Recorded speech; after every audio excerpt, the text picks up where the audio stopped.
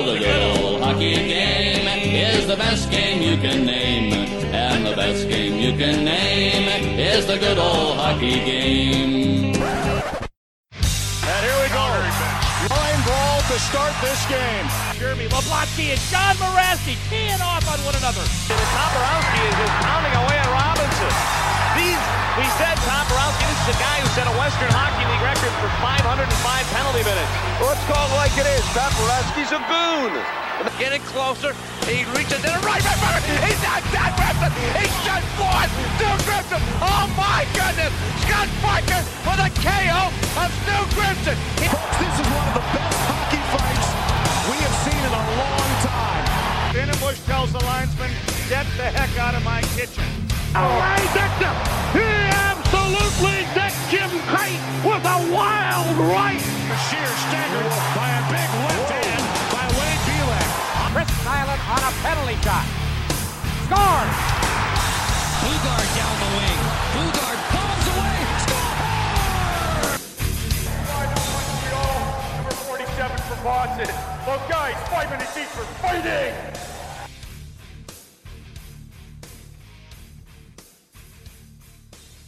This should be good. This should be very good. Hello, everybody, and thank you for tuning in to episode number 37 of the Five for Fighting podcast. My name is Alec, your host, and this is the show where we focus on the players who dropped the gloves and the fans who enjoyed watching them do it. And today's guest, we have none other than the Chief, Craig Stahl. Craig played in a couple leagues and played with Terry Ryan up in the Dub, and was mostly known as the Chief once he got to Columbus down with the Cottonmouths and had a lot of fun. I think this went on for almost 3 hours. Did this interview a while back, and I apologize. I'm a little bit late getting to the release. I was supposed to release it last week, and well, the way it goes, just work and stuff gets in the way, unfortunately. But I think, starting after this weekend, it's going to be a little bit more consistent now. I was getting to the point where I was releasing one episode every, I think it was either Tuesday or Wednesday at that point. But yeah, so we got like a really busy month here. Well, it was just my birthday, well, not last weekend, the weekend before, and then the following weekend is my aunt's birthday. And we just have a lot of engagements. Even the nephews have a birthday in between there too. So just a lot of engagements to go to, and I always forget, and I'll come home and be, oh yeah, I'm ready to podcast. And of course the boss lady, the CEO of the Five for Fighting podcast will tell me otherwise and say I have prior arrangements. So, no, I apologize that I'm getting this out late. But better late than never, like they say. So, again, had a lot of fun. And for those who, if you're just tuning in, I encourage you to go back and check out my previous episodes. I've had episodes with plenty of tough guys from all different leagues. I just had on Chris McAllister, who played in the NHL, and had a lot of fun talking to him. And he fought a lot of tough dudes. And Chris was a big boy. I think, what was it, 6'7" is what he stood at. And I forget it was playing weight, but yeah, big boy. And I've had episodes with other NHL guys like Rob Ray, Chris Nyland, guys like that, Andre Waugh. And then if you want to get your minor league fix, I got plenty of those, like Mike Segroy, Jeremy Yablonski, Ken Tasker, Mark McFarland, John Craighead, Jason Renard. The list goes on. So I encourage you to go back and check out some of the old podcast episodes and give those a listen. It's been a lot of fun. And officially now the podcast has turned 1 year old, which is kind of cool.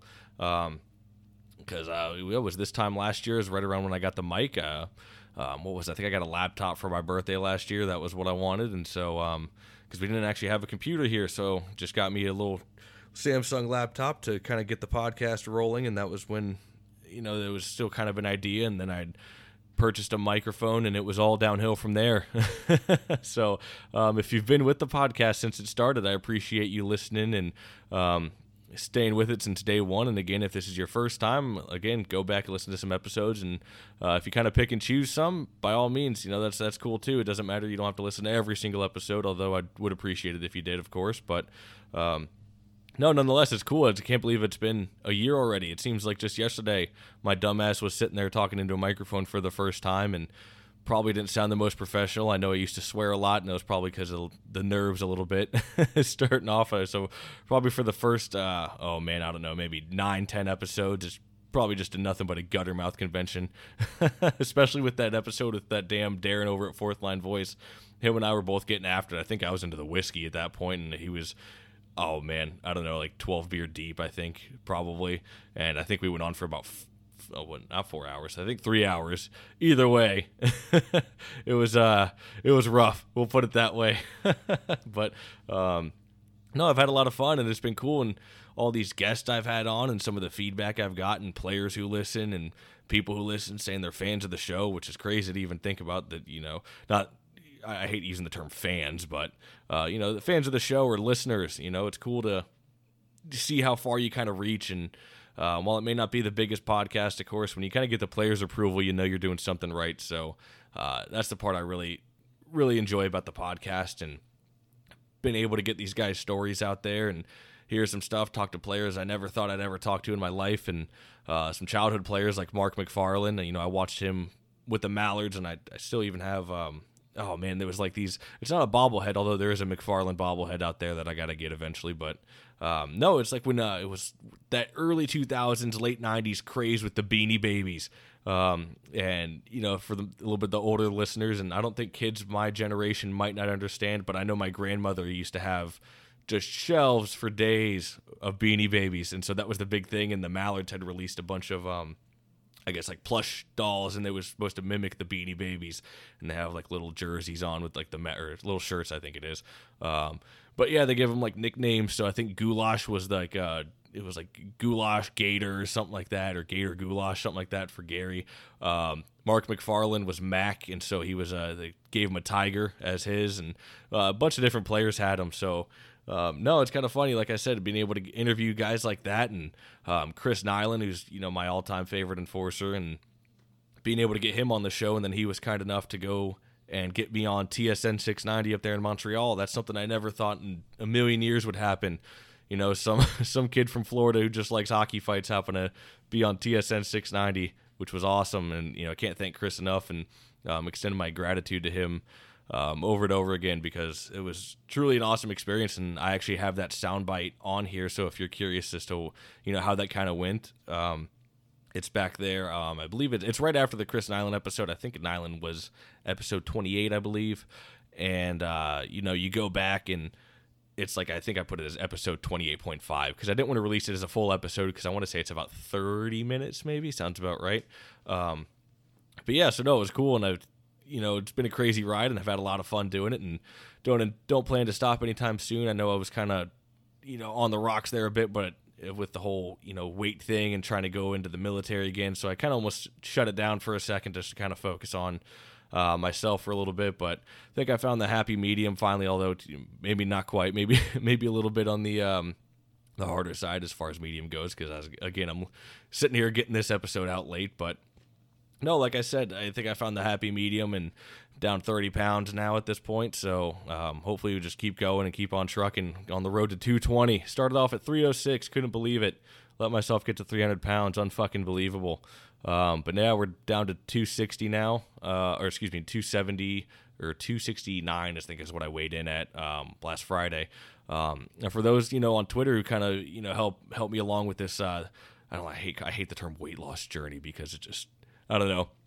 It's been used so many times, but, help me with the progress there and keep me accountable. We do weekly weigh-ins, although I don't think I did the last. I know I didn't post the picture of it, but the last one we did, I said the name, or I just wrote it out of what I was. But every Friday with Keith doing weigh-ins, so that's pretty fun.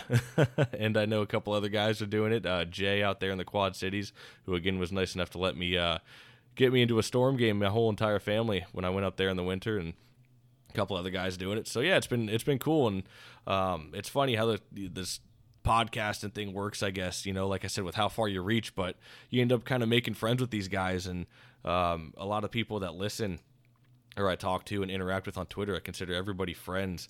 It's crazy. I've known, Darren, John, and Chris, and of course, that's John over at the Hockey Fight League, and then John over in the UK. So both Johns.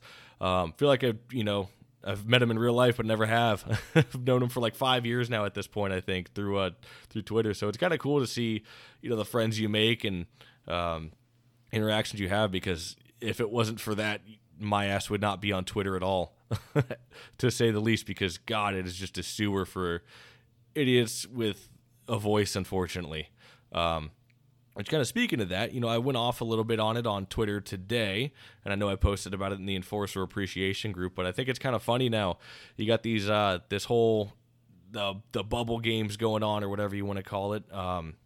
With the NHL now, you got these games going on, and guys fighting for spots, teams fighting for spots, whether it's the round robin or the qualifier. I kind of don't really know how it works. I'm not really up to date on how the seeding and everything works. I didn't look into it like that because, of course, if you know me, I don't watch really too much anymore. I actually got the Lightning game on now for the first Lightning game I've watched in probably months. Out in the living room, and I think it just went to intermission. But got some chicken getting ready to go on the smoker for the fiance and I for dinner. But yeah, I turned on the Lightning game to see what's going on, and guess what? It was Yanni. Well, it wasn't no Probert and Domi, of course. But Yanni Gourde and TJ Oshie dropped the gloves, and not too much came of the fight, honestly. But that brings me to the big point I'm trying to make here, and that is the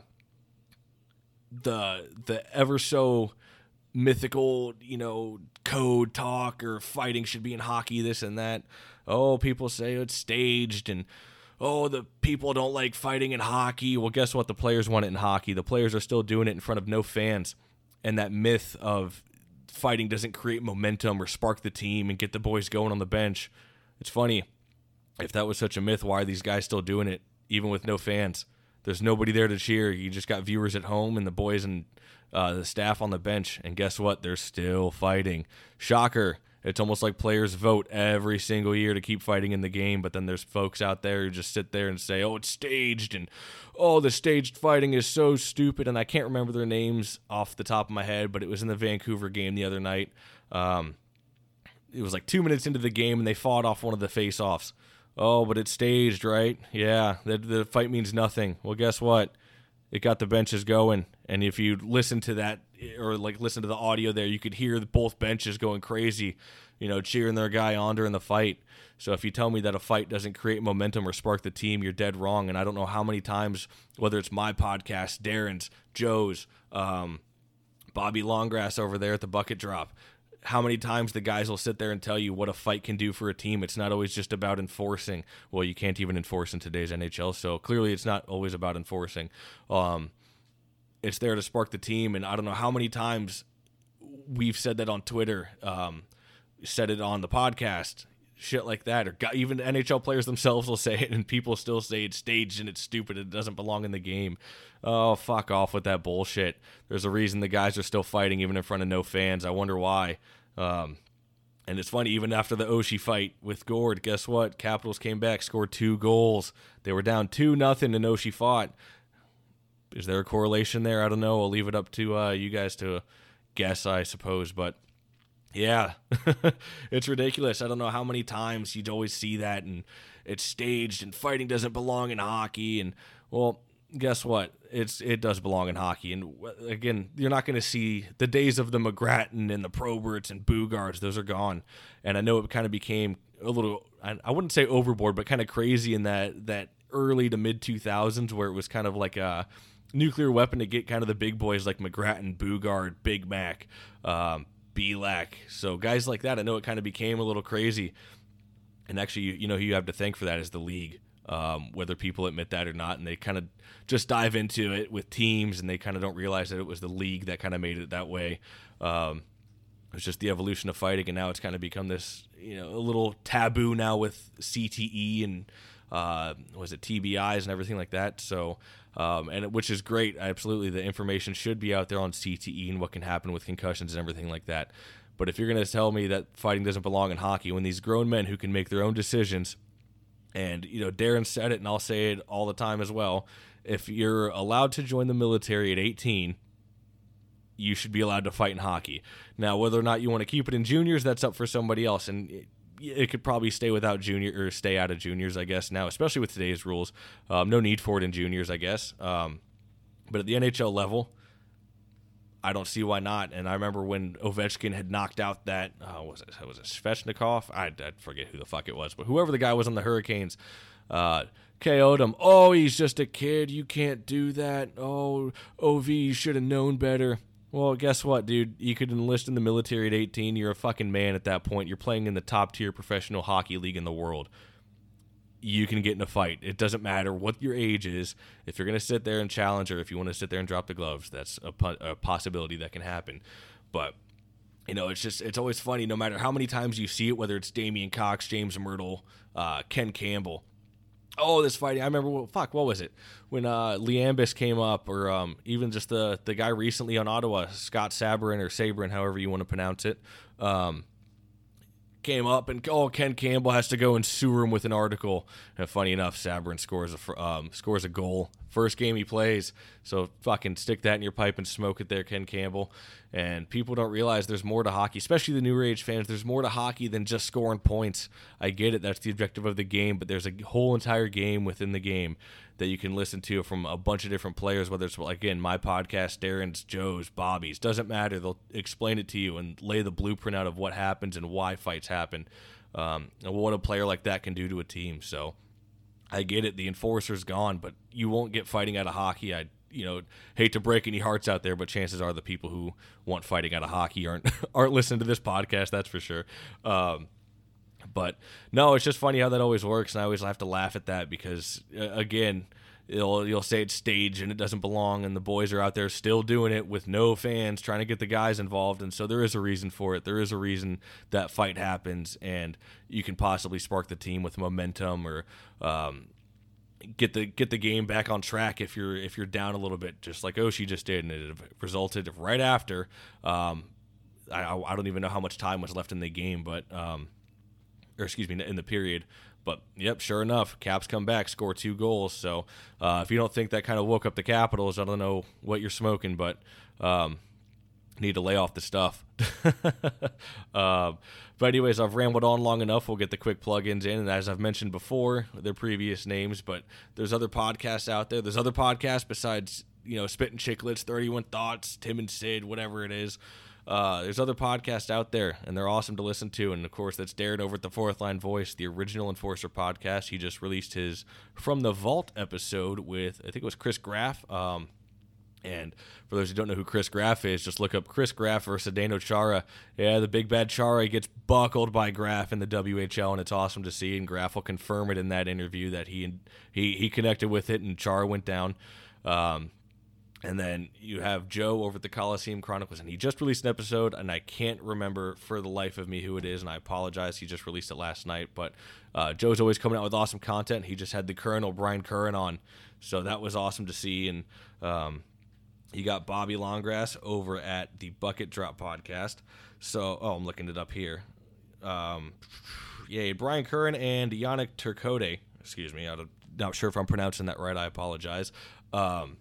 But that's who Joe just had on, and then Bobby just had, again, sorry, all these guys with these fucking terrible names. I'm sitting here trying to pronounce it. Yeah, I don't even have, I feel like Ricky. Need to get my grade 11, I guess.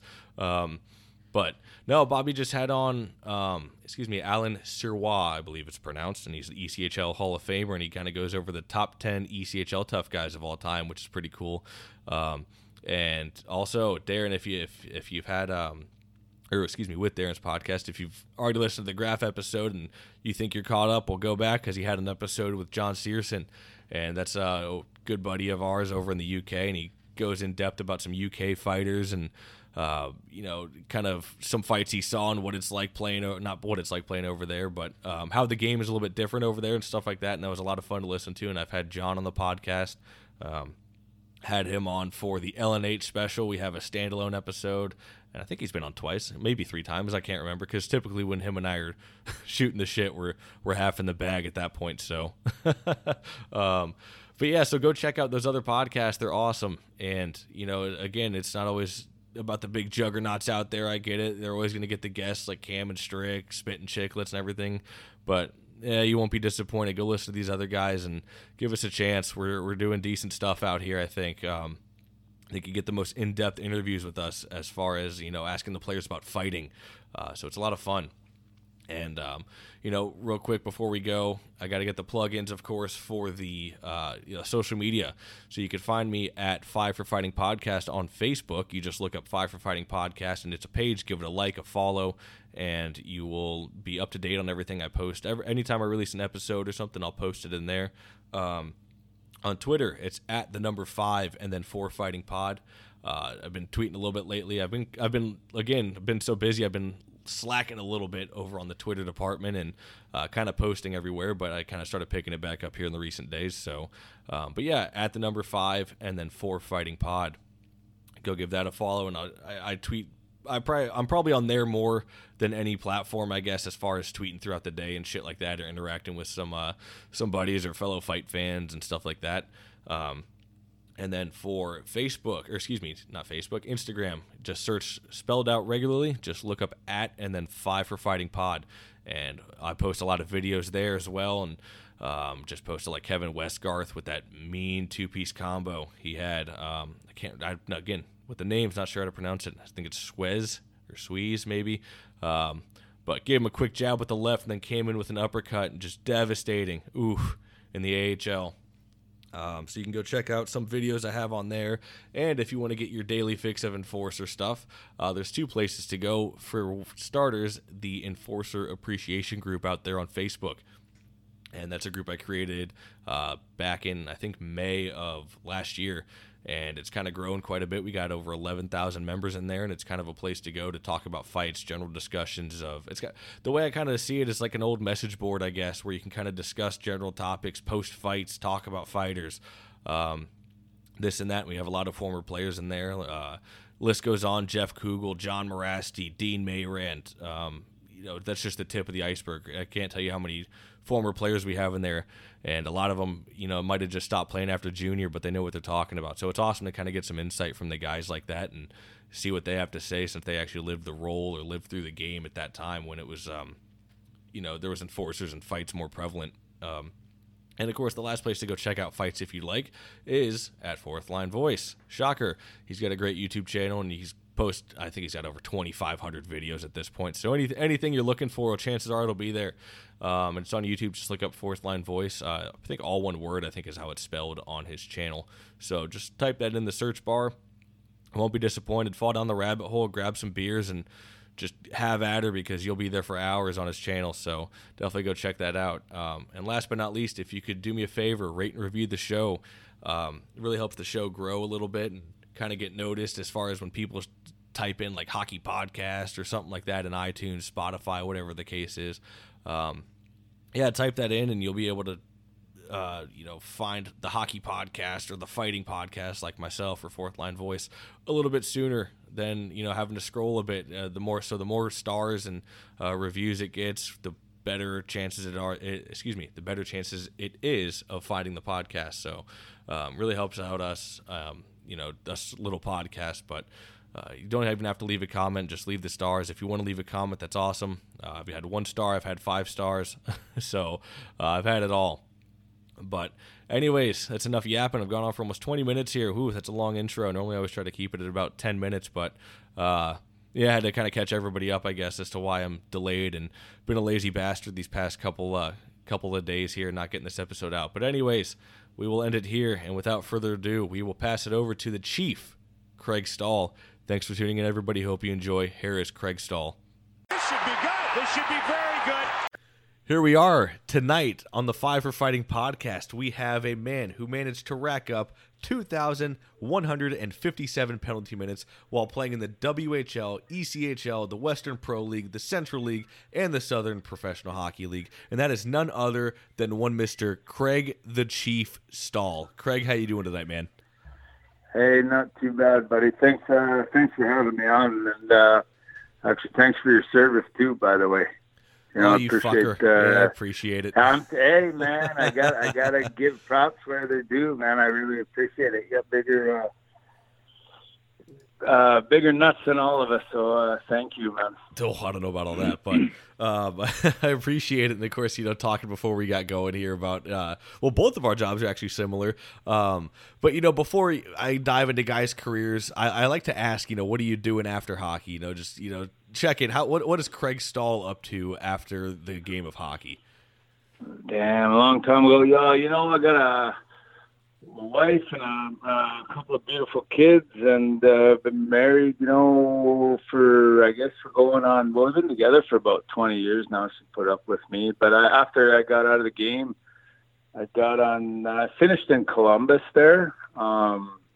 and got on the fire department. Did that for about 8 years. It was an awesome experience. I got to, my boss was Tom Wilson. He was my driving sergeant, and I was the lunch bucket brigade in the back. A great chapter in my life. And me and my wife opened up a gym up there. We had a boxing gym, boxing, CrossFit, Olympic lifting gym there. And then, her family, that's why we went to Columbus, actually, funny enough, is because that's where I originally met her. And I was playing in New Mexico, and she was pregnant with our first son, Jagger. And she wanted to be closer to her parents, so we moved Jerome. That's when that SBHL, I think, actually just started, and Jerome was the old stay-out-of-my-yard Bouchard, who I played with, he was like general manager there, and he gave me a call, and we moved back, and I was only actually going to play for a couple more years. Actually, the plan was just 1 year, just to have the baby, and then I was going to go back home and just get on with it. But I ended up playing a little bit longer, and then after I don't know, my wife actually got a job offer. Her father had passed away, and they moved to Tennessee. So we had a family there. I absolutely loved Columbus. I hold it close to my heart. It's a great city. It's a good hockey town. And the owners were second to none, Shelby and Wanda. They're my wife still talks to her every day. Well, every other day, pretty much. We stay close, just really down home. They treated those owners treated the team like a family, which was a little, it's different than it usually is out there, the way they treated us. But she got a job offer down here in Tampa, and we, I had nothing. I just said, well, I was a fireman, but I said, yeah, let's go do it. We moved down here, and now I'm actually just swinging a hammer and doing home inspections, and actually fell into help coach University of Tampa. So I ended up getting back on the bus there. There you go. Coaching, helping Steve Kuchera, Coach Cooch, and Lance Tackett. Those guys they actually done a great job down here. You think Division III, these kids are all from up north, and the game has changed so much. I walked in, to help out, and I thought, usually guys chirping, and yeah, they still do that, but the most respectful kid, just a great group of guys. I was like, geez, this is a different scenario, but it's fun, man. It keeps me in the game, and happy to be here. Actually, I love it. Can't complain at all. Right on, man. Yeah, beautiful sunny Tampa. Well, although it's been a little bit rainy here the past few days, but yeah, it's nice down here, that's for sure. And real quick, man, what's the name of your company that you actually run? Because I love the name of it. I think people will get a kick out of it. It's Crosscheck Home Inspection. Crosscheck Home Inspection. That's fantastic. Yeah. I actually had. It came from Columbus. I wanted maybe something different or something, but it was just too easy, and we just decided, well, just stick with Crosscheck, because in Columbus or in Georgia when I was there, I had me and Ryan Rutz, he was a goal scorer, and he's from out west, but we call it Crosscheck, construction. So kind of the same thing, man. It's just keep it rocking and rolling. People think checking for square, but they don't really know that, Crosscheck. The hockey reference, yeah. Can mean a couple other, you got to keep it in there, Oh, absolutely. It reminds me of when I interviewed Curtis Swanson, man, and he's got his own company, and of course he fought a stupid amount of times out in the LNH, and his company's name is Knuckle Busters for like pipe fitting and shit. So that's fucking awing. Gotta keep it around the hockey world some way. God, you copyright that. Next thing you'll be like, hey, it's not Crosscheck. No, it's Knuckle Busters. Yeah, Knuckle Busters home inspections, man. What are you talking about? Oh, props. Yeah, props to him, man. That's awesome. And anybody played in that league, hats off to him. Oh, fuck yeah. It was actually after, I don't know when, it's going back, I don't know, 20s or before my early, about somewhere in between 20 and 25, I got a call, and that was when it was fresh, that like you talk to a lot of those, these guys, will say like Vandy and these other guys that talk, there was no cell phones and stuff, so the home phones were ringing, and I was getting calls to Laval, wanted me to come out there, and they were just going to give cash just to come see. And I still thought I might have a shot somewhere, so I didn't want to. But man, it was tempting. And then when I seen it, when I started, finding out about it, and the guys that were going there, and I'm like, I probably wouldn't have a head left if I went up there. And I sure as hell wasn't going up to score goals, unless they were looking for a good guy to dump the puck, and that's about it. But no, it was guys that were up there during that time. I don't even know how it is anymore, if it's the same way. Or, it's a lot really different now. It a lot. Yeah, I watch it still. Oh, is it? Yeah, I watch it still. It is. There's still like the fights and that aspect of it, and kind of the big square offs and everything, but it's just not the same. It's not they I think try to take the league a little bit too serious to try to get away from that past a little bit with I think because they had like a new president of the league or new owners. I could be wrong. I'm sure any of my French listeners are going to fucking crucify me because I know I got a couple out there that listen to the LNH, but they like kind of try to make it too serious, and they like made a big import rule so they couldn't have a lot of I don't know, like tough guys coming in again. Well, not only that, man, it's like the pipeline's cut off anyway, because once it's off at junior, and the Western League still doesn't have a fight limit, but both other leagues, the Q and the O, both have their own fight limits and all that bullshit, and nobody's kind of bred for it anymore. So the longer the league goes, the less fighting you'll see in it. No way. There's no fight limit in the Western League? I don't believe so. I still don't think there is. I think there's been talks about it, but I still think the Western League is the only one that doesn't have a fight limit. I can't remember. You know what? I can't remember. You know what I do remember, though, is going up to the when all the guys, like it was my first or second year in the Western League. Actually, but they were all, going up. We had like the line calls, Boucher, well, not the goalie, but you had Noof and all these other guys that were highly ranked, and they were pissed because their stats didn't measure up to, I don't know, you can correct me about the Ontario League or the, I knew for sure the Quebec League counted 10s. In the Western League, there was no 10s. So yeah, you know that 5-10 in a game, you just were credited 5 minutes. So you might have 200 minutes, but if you added the 10s, if they did add the 10s, do you understand what I'm saying? You would have like 400 minutes. So a lot of those guys that would have over 200 minutes in the Western League, those guys were doing work. Oh yeah, that's what I always like to think about Toporowski, how he had 505 in a season, and that's without any 10s. Like, I couldn't imagine how much it would be. I think me and Fourth Line Voice talked about it one time, and I think it comes out to like 700 and something if you include like 10 minutes, which is just ridiculous. It's just amazing to me that those are beasts, man. They're a dying breed, but it's.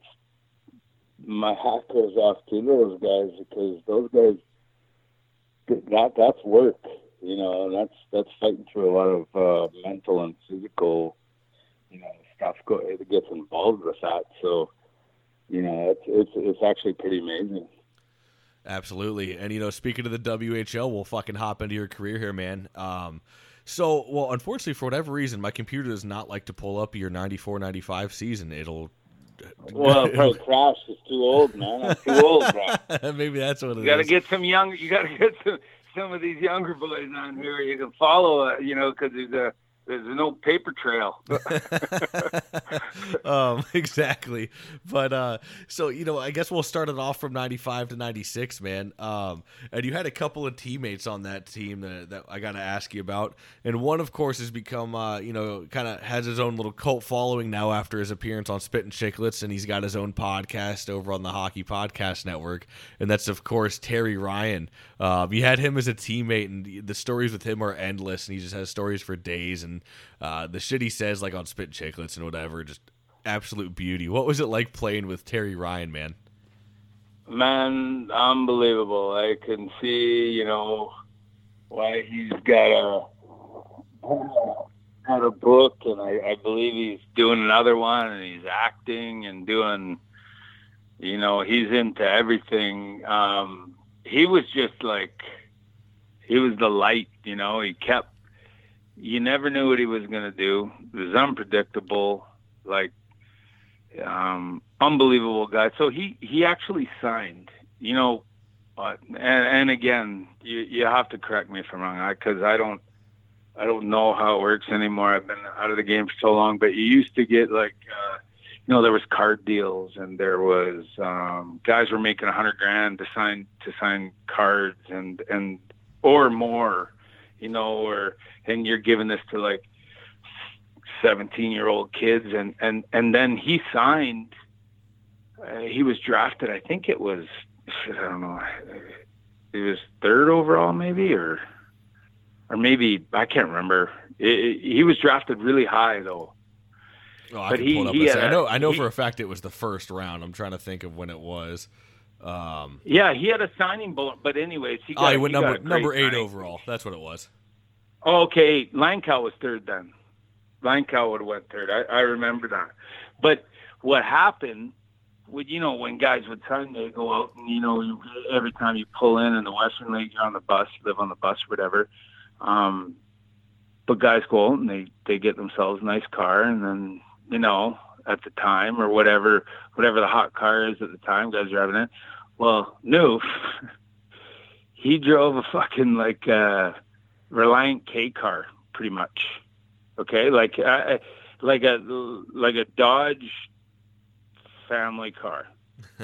So when he signed, I thought, he ended up near the end of the season, or at the end of the year that year, or the next year. I can't remember when he signed. He ended up buying the Camaro, but he called me because me, Lanks, or Damon Langkow, Boucher, Tom Zavuk, Dorian Anik was my roommate. But me, Bush, and Lanks and Noof with a couple other guys, the Hurleys, Komarniski, we kind of hung out. We were close together in our with our billets. But he called me up one night. He goes, "Hey, you want to paint my car?" Because we just used to go cruising around. I'm like, "Paint your car?" "What do you mean?" He said, "Let's paint it up." So okay, well, come over. We have a garage. Bought pink spray paint. Noof, we sprayed his hubcap, pink, racing stripes down the middle. No, this guy doesn't go out and buy a Porsche or a Hummer or something, whatever's cool back then. He just spray paints his car, and he literally drove that thing everywhere. This is just the type of guy he is, man. But you know what? On the ice too, him and Langkow together. We had some freaking great players. I can't remember who played ice on that line, but him and Langkow together were awesome. And Noof, he was a big kid. He could skate, but fight anybody too. He never backed down from anybody. Just to, it doesn't cease to amaze me what he's doing. So kudos to him because he's doing a great job. But yeah, an unbelievable guy to play with. I learned a lot from him. Absolutely. No worries. And you're talking about some other teammates that you had. And I know this guy, he's been on Fourth Line Voice, and I'm sure, Darren will release that from the Vault series shortly with him, but he's also the brother of Rocky Thompson, but you had Jeremy Thompson on the team, and he even follows the account on Twitter, so hopefully he's listening. But what was it like having Thompson out there with you? Old Tomer, he was a 20-year-old when he came. I can't remember how old I think it was 17 or something. But it might have been, I don't know. Anyways, here's a funny story about Tomer. Okay, he's 5'9" maybe, or 5'10". Well, he'll probably say 6 feet, but we're both close to Hockey DB's got him at 5'11". Hockey DB's got him at 5'11", so. Okay, well then edit that. He probably is. Well then I'm 6'2". No, I'm joking. We're probably the same size, honestly. But all three of them, there's three of them, Like I was in his wedding party. All three of them were just straight up manglers, but like not afraid. And I seen him, like he would go up against Kelowna had a really ridiculous tough team in the Western League at the time. Purington, and then they had Parker and Flores and all these guys, right? No, so every time in Kelowna, didn't have a huge. I guess they have a new barn now, like a really nice arena.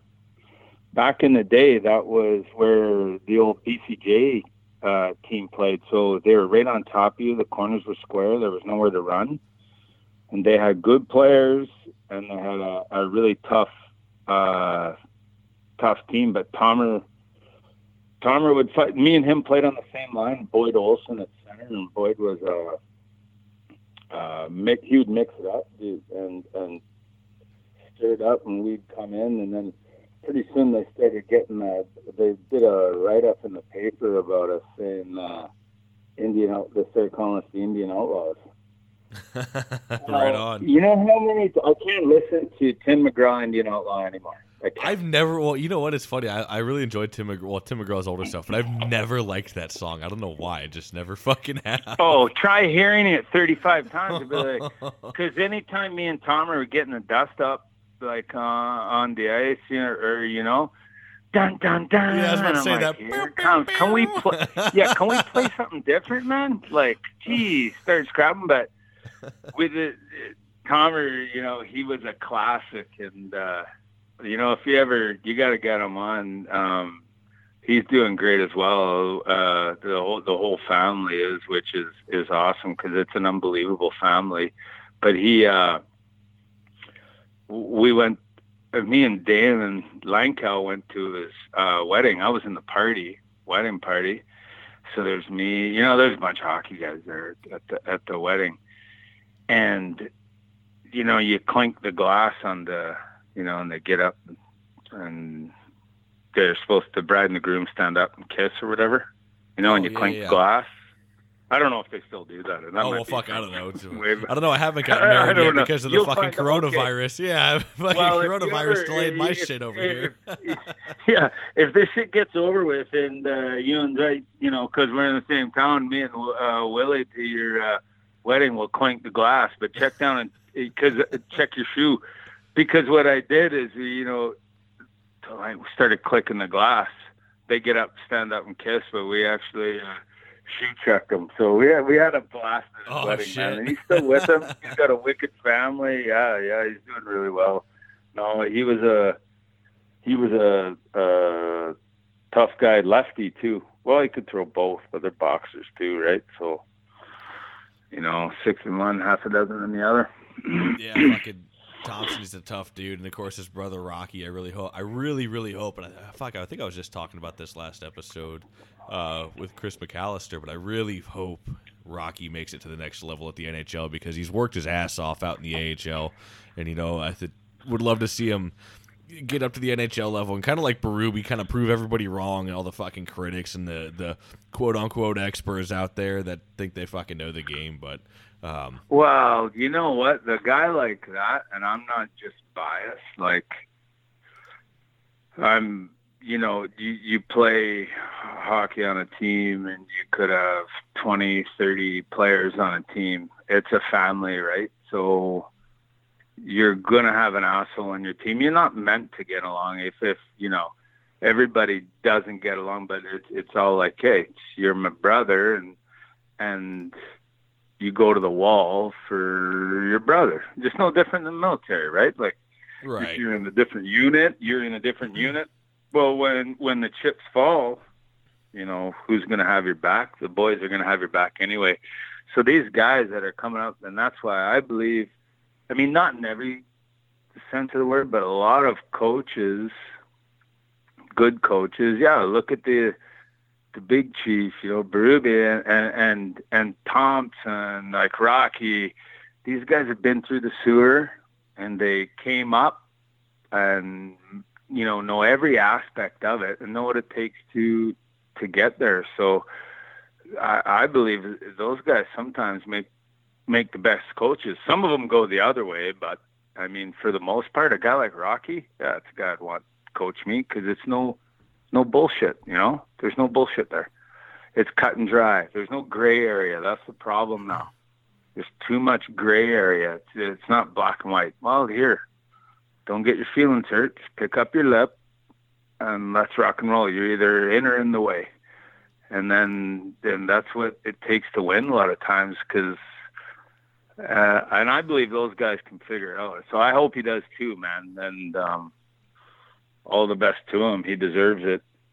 So fuck yeah. Whether it happens or not, it's all about being at the right place at the right time too, right? So but I'm sure he'll succeed. Absolutely. Yeah, I really, really hope he does because I remember there was James Myrtle, I think a couple years back when Rocky got the head coaching job, just, oh, well, I saw him play and he's not going to make much of a head coach or blah, blah, blah. Well, and he's taking him to the fucking Calder Cup, so fuck you, James Myrtle. Honestly. There you go. And that's what I'm going to say. Yeah. That's what I was going to say to you because we were supposed to go to the national championship this year. Spartans, University of Tampa, we're supposed to go there, and then COVID, shut the door on it. It was supposed to be out in Texas. So then I was thinking, like, come on, boys, this is the chance. So maybe next year. I don't know. We'll have to see. There you go. But those guys can freaking play too. It's pretty awesome, man. What's funny? Actually, until you mentioned it, I never knew that University of Tampa had a hockey team. Actually, I knew USF did. Neither did I. Yeah, and the funny thing, how I got into that is talk about this is what I love about the game. Is it's okay. Yeah, and you can fuck you each other, and you're on the ice, and you fucking hate each other, and this guy might have cut you one time.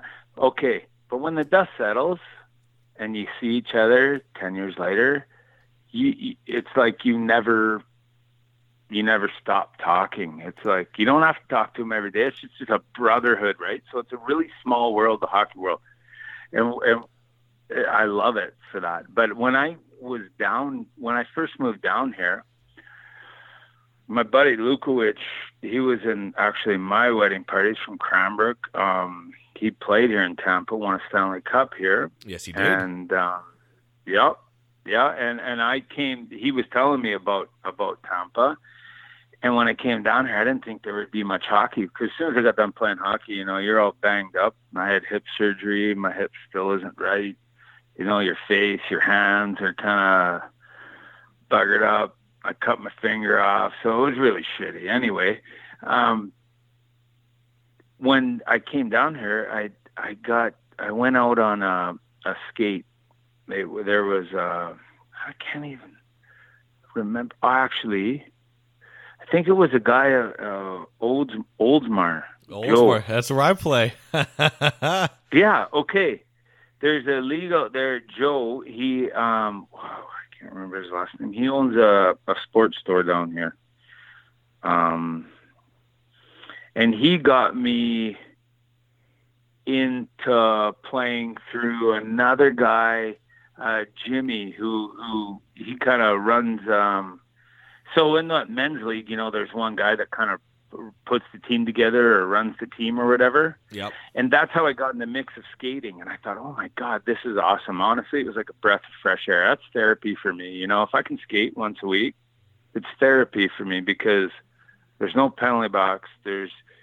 It's not legal to punch a guy in the head it's not legal to do any of that stuff. So to get out there and skate, even if, you know, you're shitty or you just get out there to feel that, it's therapy to me. But I got branched through and met a guy, Arma. Arma has and Maddie, they have a wicked Sunday skate. And I got in touch with them, and I was skating one day, and I seen this guy come up the wing. It's a fucking crazy story. And I'm looking, because I don't know my ass from a hole in the ground down here, right? I don't know anybody, so I'm just the new guy. And I'm like, I know that guy. And that guy double take looks at me, and he says, Stolly? And I'm like, Dunner? It was my old coach from New Mexico. This guy played like professional forever. He played in the Olympics, and he coached me in New Mexico. And I was like, oh my God, Dunner, what are you doing here? It turned out he just had moved here like a year prior, and he put me in touch with Steve Kuchera. He's like, yeah, I'm helping coach Tampa. You want to? I said, man, that would be awesome. So the three of us went for coffee, and it's just such a small world. And when I didn't know Steve at the time, and he's a professor there. He's been a professor there for like pushing 30 years. The guy is like, my son is almost like my son can carry on a conversation with it. He's genius smart. You know, one of those guys he's really smart, right?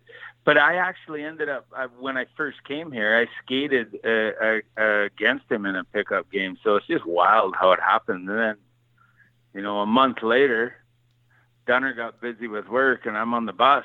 But I wouldn't change it for the world. I'd go to the wall for those boys. Even that was an adjustment, though, because I got we were playing, you got to come, man, because they don't even charge, I don't think. No shit. No, and you know what? It's at Clearwater, and the games get... In Clearwater? Like, all those boys are up at Clearwater Ice Arena. There's no stands, hardly.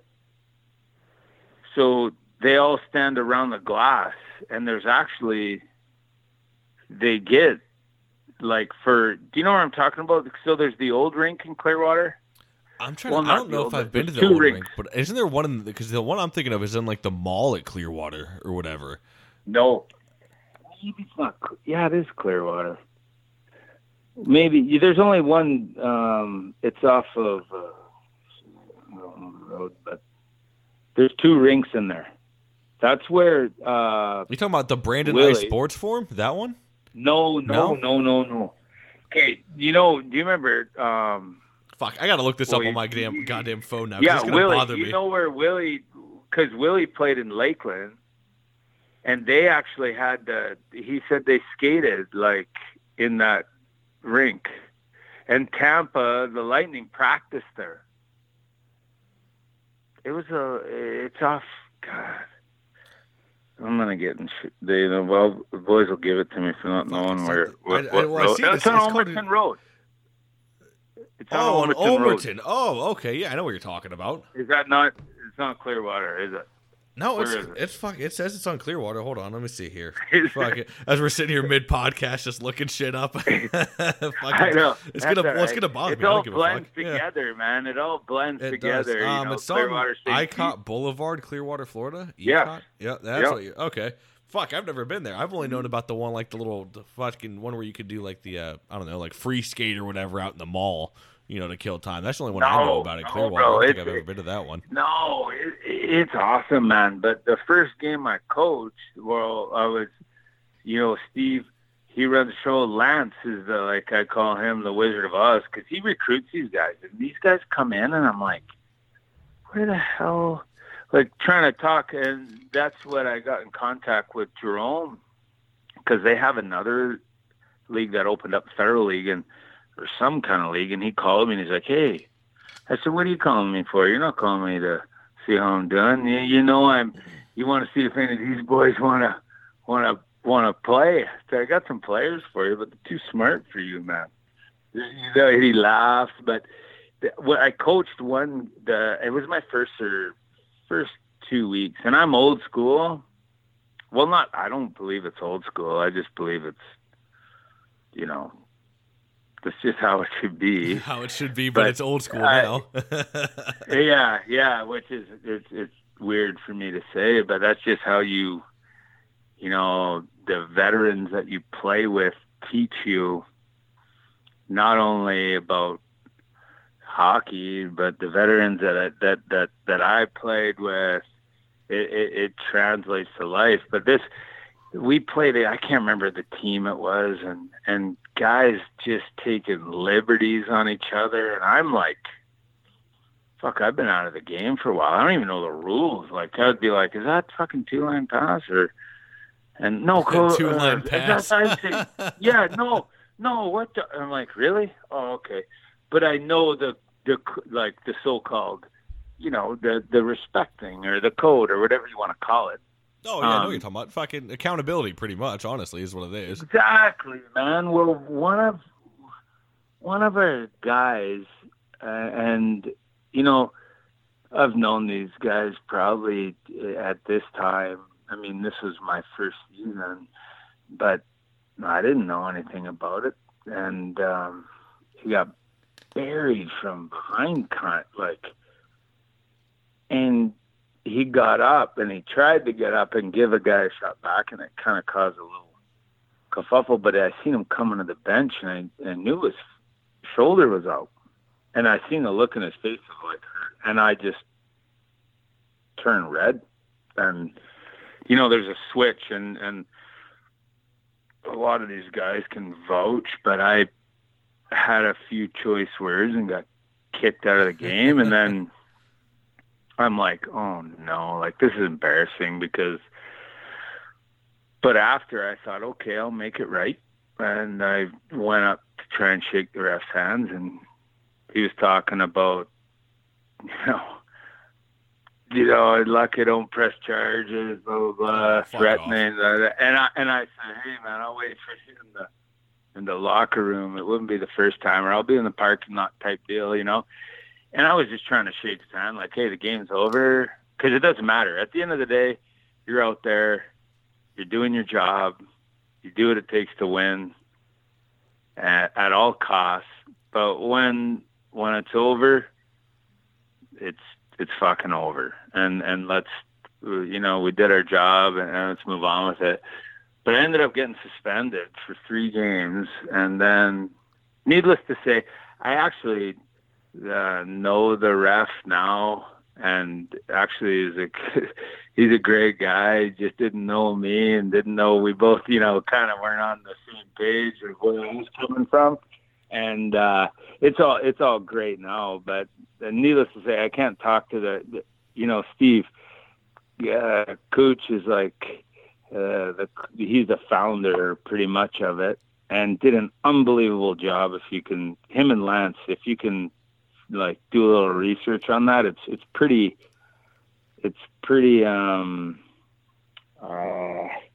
admiring what those guys did, to get this program where it's at. But Steve came up to me and goes, hey, yeah, you can't, I couldn't even be around the rink, and I had to do a class online, and if I did it again, I wasn't allowed to coach in the ACHA. I would be banned. And I'm like, you know what? God, it's changed. The game has changed, but I respect it. 6 in one, half a dozen in the other. That was back then. And I'm just like a dinosaur. Well, it's sad to say, but I've been out of the game. So you come back in, and it's, I'm telling you, man, it's tough to stand behind the bench, and you know what you want to do, but you can't do it, So it's it's a tough pill to swallow, but I love it. You know, I would do anything for the kids, those guys. They're awesome. I'm, you know, blessed for the opportunity. It's been fun, man. It's been fun. Right, you know, it's coming from a Blair. Excuse me. Maybe I'm already hit the whiskey too hard over here. No shit, we haven't, buddy. Yeah, exactly. Firewater, man, that's good. But no, coming from a player that was bred like yourself, you know, fighting and everything like that, being behind the bench and you're seeing these liberties being taken on your team and kind of nothing you could do about it, especially at the collegiate level, because every time I've interviewed a guy that played college hockey or anything like that, they'll say the stick work out there because you got the full cages on and everything is just through the roof compared to other leagues. So you see all this going on and you can't even do anything about it, and your players kind of can't. It's got to be so frustrating because, of course, and to, you know, make it sound old, oh, back in my day, well, you know, back in your day, someone wanted to stick you in the face. Well, guess what? You're going to punch him in the fucking mouth and make him think twice about doing it again. And guys, that's the whole thing. I mean, that's, you know, pretty much, you know, I stay out of the bullshit, but like, that's the way it's going, which is kind of, you know, unless you stop it, liberties, it's like okay to take a liberty. I mean, I'm not speaking for, this is just basically my opinion, but like, it's okay to take a liberty. Well, you know what? If I'm playing with my last year, junior, I played with Scott Gomez there. He was a friend of mine too. He was a beauty, or Lankow or Ryan, or I mean, you can go down the list. Trust these. It was a very pivotal time in my life, really. But if anything happened to, well, I was on the bottom, right? I was lunch bucket brigade. So if I wanted to play, I mean, no bullshit, man. I'm not, you know, 2,000 minutes is a drop in the hat to some of these guys that come on your podcast or these other podcasts. But every one of those ones I played, and anybody that knows me can vouch for it, whether they love or hate me, is I was an honest, never cheap shot. I mean, maybe I can count on the cheap shots that I regret, and a couple of things, you know, there's two things I regret about that weren't deserved or not my style. But other than that, like, I played an honest game. I was quiet. I didn't chirp because I fucking wasn't smart enough to chirp back, and I'd always get stumped. So a guy would be like, it could come up like, it could be wagon burner or blah, blah, blah, or any kind of freaking, and I would, in my head, would be like, God, it's a good one. What do I say back? Fuck you. Let's go. Yeah, like fuck the Doug Glad over there. I'll light your ass back up on fire then. Yeah. And then I get my fucking eyes pumped, my eyes dotted, and then I'm like, geez, that backfired. But you know what? If you show up, that's why I don't believe like enforcer, guardian, it's family, right? I don't think there's, you know, you have heavyweights and middleweight, lightweight. No, I love the lightweights to the heavyweights because what they do, you know, like they stand up. You don't know what happens. Maybe the night before a game, maybe 2 nights before or something, guys go out, team party, 2 guys get in the scrap, or, you know, that's the way it was. They're brothers. What is it? You live with 23 brothers. What are you going to do? You're going to fight. Like, that's the way the cookie crumbles. But you're brothers, right? So you get on the ice, and these guys, they could be so pissed off at each other. But on the ice, you know, you put that jersey on, and something happens to your brother, it's time to pay the piper. Whether I got my ass kicked or not, I knew if you got a good team, you knew that you would have a couple guys that would, you know, come in and lay down the lay down the law or have your back or something. And I can't remember on your podcast who said it best, but like it goes back to if you got four first-line players, 4 lines of first-line players, and no knuckle draggers, no guys to keep the peace. You're going back to the old Philly days. If you have 3 legit gamers that are gonna go, and then you got 1 heavy, like all those goal scorers, all of a sudden they grow. Even if they're big, they grow a couple inches because they can go and do whatever the hell they want because there's repercussion, right? Oh yeah, I believe it was Nyland that said it when in the interview when I was talking about his fights with Boston when he had 2 fights in the same game with Taz and Stan Jonathan, and he was talking and he ran a guy in the corner and he was like, well, the guy got a little bit ballsy because he's got Taz and Jonathan to back him up, so your balls grow. You get bigger balls because you got these guys that are going to have your back the entire time. You kidding me? If any of these guys you interview, and like, I respect every single one of them, and my hat goes off to them. Tell me even if you're the Serge Roberts or the Bob Probert or tell me your nuts don't grow. If I'm Mayran and I know, or Gillies, I mean, the list goes on. Like Louis, if I have Tom Wilson, if I got Dougie Mann, and I got like 3 guys, yeah, I'll take the first chop. Who's getting this guy? Okay, yeah, you're gonna go out there, you're gonna ride the red line, like your balls grow too. You grow a little bit because you're like, I'm not the lone soldier over here. Now, when a couple of your buddies get suspended, you're like, fuck, I'm in for a long night on this one. Right. Yeah. That's, but no, man, it's a dying breed, and it's sad to, that they did a documentary. It's not, is it Guardians or something? Ice Guardians? But they said like, it was one of those, but they said, you can probably tell me, but they said like, do you think the guys today, and they had a clip of it, like it was Crosby and somebody else, and they're getting like fucking murdered in front of the net and the punch in the back of the head. Do you think that would have happened 10 years ago? Or, well, maybe 15 years ago? No, if somebody even wiped the snow off their stick blade on Crosby's back of his legs, you could have Probert, Kosher, anybody that's like going to come rip your head off. You know what I mean? They wouldn't be taking those liberties. The only reason why they can take those liberties and why a guy like Marchand can lick a face is because there's no repercussion. There's no accountability. Exactly. Because that's the way the game is going, and that's fine. Just, okay, sorry if I'm like ranting on here, but fuck, dude, no, you're fucking this cat. I'm holding the legs over here. You go, man. Hey, no, but listen, what about, like, do you think Scott Stevens, Brad Marchment, Wendell Clark, some of these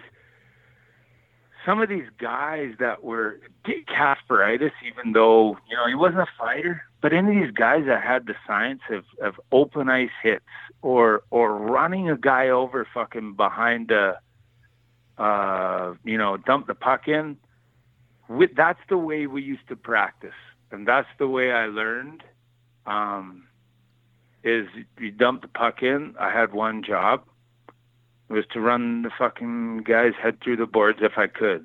90% of the time, I'd probably toe pick and go head first on the boards or miss the check or just totally miss dumping the puck in.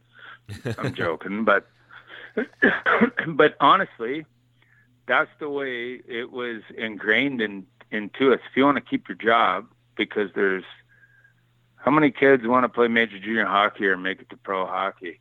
There's a number of kids in line. So this is your job. This is what you do. And I'd never been so happy. I might get sick the night before, sick to my stomach. I mean, I did it right up until, everybody left me alone in my, no, not for the most part. There was guys that always wanted to test, and I loved it. Well, not test me, but like, hey, yeah, let's go. But even as I got older, and I had family, and I was just playing just because I loved the game, I would still, you get that sick feeling, or I would get that. It's, I think it's, personally, and this is just my opinion, it's fear. But fear, what is fear? To me, it's your best friend, or it's your worst enemy. Fear can drive you if you can control that. And then, okay, that was my deal. The next day, like, you have guys say it on your podcast all the time. You don't eat much. You're supposed to have pregame, but you got to take a pregame nap. But you're not really napping because you're going through this shit in your head. When's it going to happen? When's it going to do it? And you go through warm up, and then being a third line, fourth line guy, which I loved. You might not, okay, if you're not penalty killer, I used to kill penalties, or in the Western League, they put me in front of the net on the power play. If you're not on the power play or penalty kill, and you're a third line, fourth line guy, well, you might not get a shift until 4 minutes left in the first period. Now you're kind of cold, but you want it to happen right now. But maybe the game, if you're putting the team in front of yourself, it's not a good time to fight. So now you're still thinking, or your shifts don't match up, and you're just waiting for this time, because there is a good time to go and a good time not to. And I can honestly tell you that I knew when I did scrap that there was no, like, I don't think I was ever mad. I was more kind of, I got calm, and once the gloves dropped, then I was like, okay, the wait's over. Now we do our job, and best man win, and never cheap shot at a guy on the ground. But like, it was a big breath of fresh air. And I used to wait, because a lot of these guys like you, I got to find a different way. I'm not big. Well, not as big as these guys, and a lot of guys I fought were taller than me. And I got a bowling ball head for a reason, so I could. The only reason that was my saving grace is a hard head and a left hand, because I'd always kind of line up as a righty, but I'm a left-handed dominant. But boxing, I grew up. I got into boxing up until I was about 21, and my boxing coach, he was another influential guy, but he knew I was a lefty, and he made me, let's go right-handed to make me comfortable with both hands. And that was the only thing that would save me half the time, because I'd be getting my face, my nose on the side of my head, and then I would just pop a left, and then that slowed the pace down a little bit, and I would be like, oh, okay, thank God. Yeah, breathing room now. But then you fight a lefty. It's just, there's a lot that goes on involved in it. And then standing on your skates is a whole different ball game too. But it's fun, man. It's a thrill. It's a thrill. Absolutely, man. Fuck, sorry, I was spitting real quick. Got a chaw in. You know what I thought happened? It was silent, and I'm like, did my phone just die? No, be yelling at my kids out there and be like, hey, get me a charger. Nope, just me fucking being the real professional host I am, spitting some chew. You are, man. Yeah. You're good. That's why I like it. Hey, that's good, man. That's what it's about. Well, fucking speaking of some teammates that make you feel like you're 10 feet taller. And luckily, somehow, someway, hockeyfights.com, and I always give them shit because sometimes they don't have a lot of fight cards, because Drop Your Gloves was the fucking Bible for hockey fights. but they actually have some of your WHL fight cards, so we'll get to that in a second. But a couple teammates you had on the 97 team with Tri-City was actually Chris Waltz and Regan Darby. What was it like playing with those two? And I know Waltz follows the podcast, I think, and he's had an episode with Fourth Line Voice. But yeah, what was it like having those two, man? Waltzy, he come in, he was a wrecking ball too. Like, he knew, they're from Alberta, right? A lot of boys came from Alberta, those boys were all, even, that's the funny thing, back then, which is sick to say, but like back then, which seems like yesterday to me, it didn't matter if you scored. Well, fuck, look at Noof. Like, it doesn't matter how many. Look at Lanko. Fucking Lanko's the most underrated tough guy I've ever, like, if you scored goals, you still had dance. You still had to fight. Like, there was no not fighting. And if you weren't a fighter, you were chippy or you wouldn't survive. Like, but Darby and Waltz, they came in through Sean Legault, another guy. Yep. He knew Waltzy, and Legault was, I just talked to him not too long ago, actually. He's a beauty as well, but Waltzy came in, and it's exactly what it did. He just, you got to love guys like that. Just come in, they know their job, and it wasn't ever, you just put two and two together. If I'm out there, 30 seconds left in the game, and the score is somebody just scored an empty net goal. It's fucking 4-2, and I'm lined up against not a goal scorer. You're not told that you got to scrap, but like, you got to give the fans, okay, I guess we're out here. We're not out here to fucking score a goal, are we? Well, you want to do it? Yep. It was just awesome. They would just Waltzy go out there and scrap anybody. And Regan Darby, I think he went on to, where did he ended up playing like up some, like, he was actually a really good defenseman too, but he had that mean streak, and he was a tall guy. He probably came into his own, because I think he was maybe a rookie when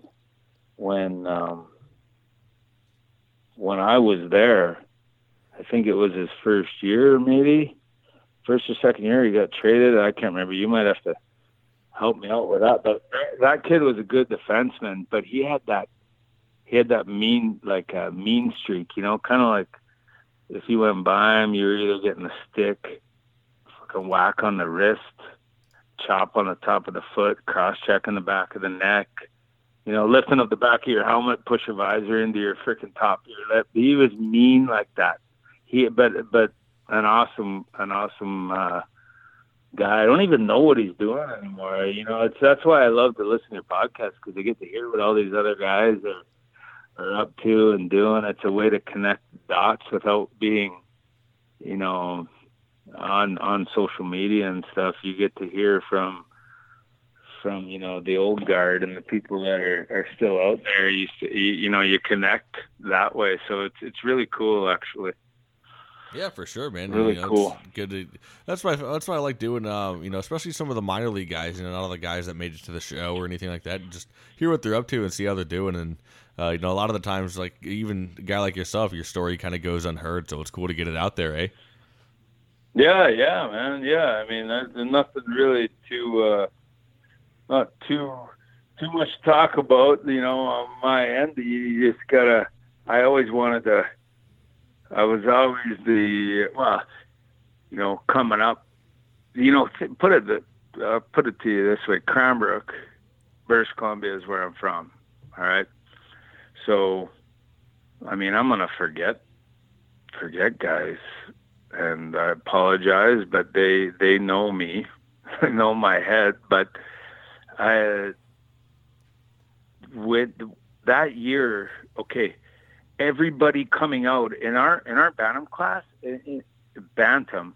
So in Cranbrook, you went Bantam, and then midget, right? And then you there's great out east is Saskatchewan, Regina Pack Canadians. I don't even know if they're still around, but there's unbelievable midget, and even Alberta. But in BC, in Cranbrook anyway, we're in a small little town. If you didn't make the jump from Bantam to the Western League, and back then it wasn't if you were waiting for, unless your heart was set on school, but the Western League or Major Junior was the fast track. So if you didn't make the jump, then it was time to, move on with it. Because there really was nothing in midget unless you went Tier 2 and then hope for a Scully or play Junior B or something like that, right? But the class before, or the guys before me, I mean, playing Bantam hockey, like coming out of Cranbrook, you're talking about Joel Savage, John Clem, all these guys, Stanley Cup, Brad Lukowicz, Scott, Rob Niedermeyer, the Niedermeyer brothers, Jared Bouquet, Logan Koopmans, my cousin. He was drafted by Detroit, played in the Western League. My cousin Brock, he's from Nelson. He knows Rushton, actually. But we had Jason Weimer, 20 minutes down the road, McBain. You're talking, there was a wicked collective crew. Randy Petruk, who was a goalie, ended up playing on the show. We had that age group had a wicked crew coming out, but a majority went to Kamloops. They all went to the Blazers for some reason. Like all the boys, except for Robbie. Robbie went to Medicine Hat. I got listed with Red Deer in the Western League and got traded even before I even stepped on the ice. Really? No, I went to camp. I was typical freaking Indian, I guess, but I just didn't, I thought when you get listed, yeah, okay, that's just awesome. All I wanted to do was play in the Western League.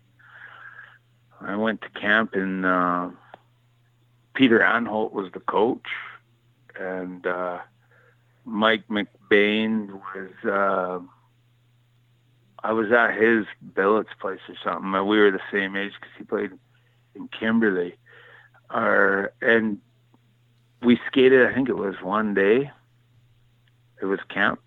And the next day, I'm out there wheeling around, and it was a bit of a, I have a few regrets. I like to think I've smartened up a little bit, but I was a bit of a, loose cannon, I guess, or I like to have a little, maybe too much fun, or didn't, whatever. So that summer I really didn't do much. And I skated the next day. I remember Anholt coming up to me. He says, "Think you're having a good camp?" And I'm like, oh my God, the coach is talking to me. This is a good thing. And I'm like, yeah, I think I'm doing great. No, I didn't say I'm doing great. I said, yeah, I feel pretty good. Just trying to, okay. And then it's quiet. And this is the beginning of practice. Everybody's kind of just wheeling around, ripping pucks. You got like 60 guys or something up there. And then he says to me, well, you better fucking have a better day today, or you'll be on your first fucking bus home. That's the way it was. And I looked at him like, huh? Because I'm like, God, did I not skate good or something? We haven't even played a fucking like inter-squad game or something. But of course you don't say that. I just put my head down and said, yes, sir. Well, I was on my first bus home after that. and went back Cranbrook. I was still young, and then I got traded to Tri-Cities from there, and they ended up calling me up because I went home, and I was just turning 16, and they had a junior team there, and I was in between Colts and Columbia Valley, and I got called up from, as soon as I got traded, I got called up halfway through the season to Tri-Cities, and they can only let you play a certain. I played a couple games and then went back down, and then the next year, it was pretty cool because I stayed there for 4 or 5 years. I never left. And at that time in the Western League, you know, that was the beauty of it. Or any major junior league at that time was, it didn't matter if it was fucking March.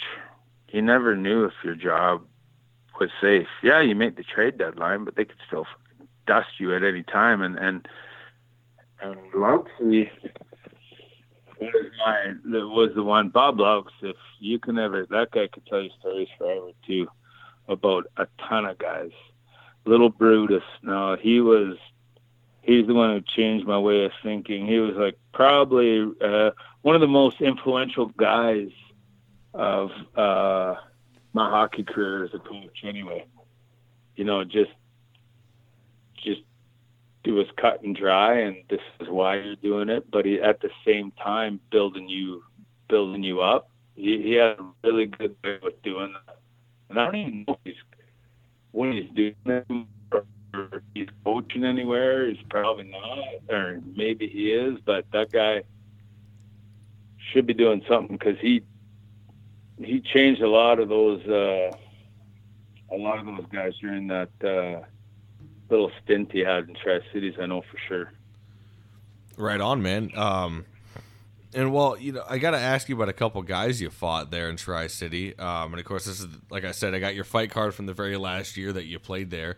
And two guys actually ended up, going to the show for a few games. Well, this guy more than a few games was Matt Walker. You fought him. What was it like fighting him? You know what? I don't even remember that, man. Really? I'm sure I did. You know what I do? Who did he play for when he was there in the Western League? Do you know? Oh shit! No, I don't know. This again, my very extensive research here. It's not a big deal, but hey, you just made me feel better. Oh, you know what? He played for Portland. No. That's what it was. Portland. Oh, okay, yeah. So Portland had some. You're talking like back in the. Portland had Pop, Pop was tough. They had Tederico, Walker. Yeah, I know. You could. Yeah, that was the thing about there, like where we played, Seattle, Spokane, Portland, Tri-Cities, Tacoma, had Purinton, Matt Walker. I know him, but you're talking 25 years ago. I don't remember, and I probably didn't win, but I showed up. Dude, I would tell you, I'm shooting straight with you. There's times on the bench, yeah, we were the Indian Outlaws, but I was like, I would go to my scoots. I would loosen my scoots during the game, because I'd be like, at least the guys knew exactly, and I heard this somewhere before, and I thought it was funny, but at least the guys knew what separated the D from the forwards, because I was right in the middle. Me and the fourth line, because it's like, okay, that stall hasn't moved.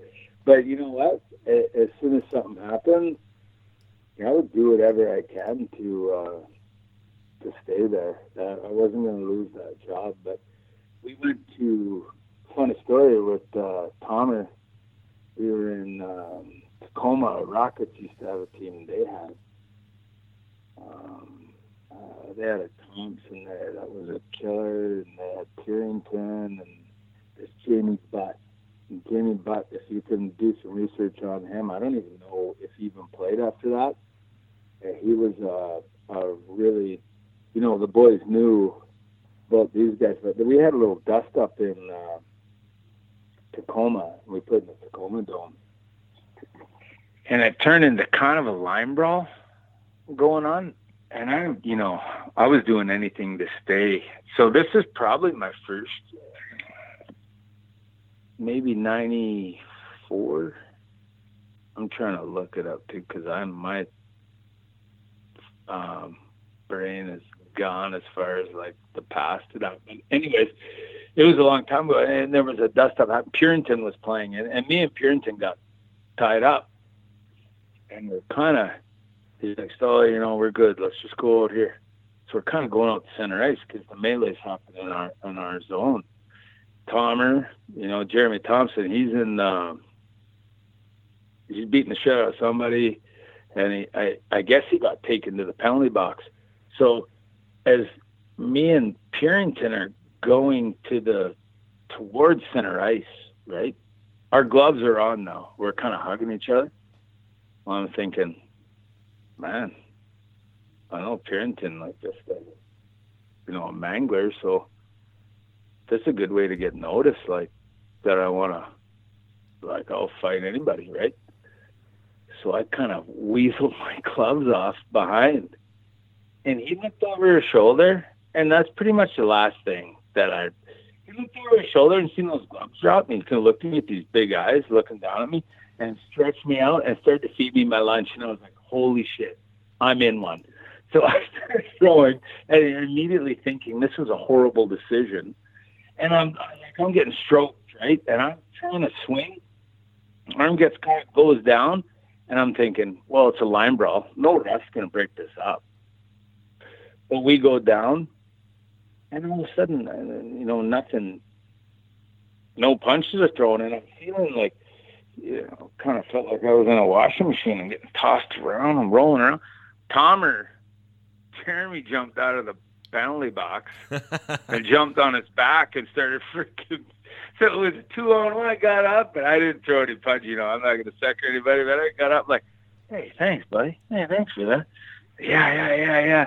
That's just the way it was, man. Those are the times that I remember. But that league, from 93 to whenever the late 90s, there was some. That's when all those boys came through there. You're talking like Mitch Fritz and the Fedorics and the Parkers and the McCabe's and the Sawyers. And yes, man. So every time I would lace up, it was like, Jesus, I'm like, what am I doing? This is crazy. But you'll do whatever you can do to stay there, to play, So I don't regret it. Oh yeah, for sure, man. Yep. I would do it all over again. If someone said, do you want to do it again? I would say, yeah, right now. Absolutely. Right now. Yeah. The next year, well, actually, hold on. Before we go to the next year, maybe you'll remember this one. You fought a guy named Jay Henderson. Do you remember fighting him at all? Yeah, I do. How'd it go for you? He ended up playing for, it was actually good. He did me a favor. I think at the time he was on Kitchener. Was he? Oh, no, not Kitchener. That's the Ontario League. Oh, yeah, it would have been on Kitchener. Let me see. Fuck, what is this? Let me see here. How much? You know where he was, probably? I think he was in. Did he play in Boston? Yes, he did. Okay, he played for Edmonton, the Edmonton Ice, which actually went to Kootenay. Oh, Kootenay, that's what it is. I saw KTN and I assumed it was Kitchener. I forgot about the Kootenay Ice. There I am, real professional again on the podcast here. No, bro, no, you're good, man. Because I was like, really, Kitchener? No, I didn't. I guess I didn't fight him, but I remember.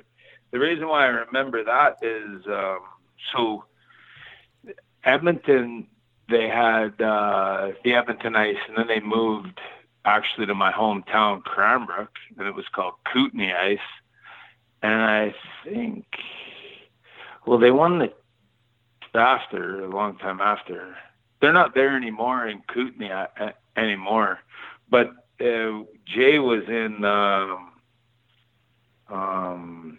Edmonton, and I didn't have I didn't play a lot, but I have a lot of family that is out in St. Albert area, the Rondells and the whole farm or the whole res is pretty much coming out to watch. My great grandma had never seen me play, so my grandma and grandfather used to drive, and I might only get a couple shifts a game, or in my first years.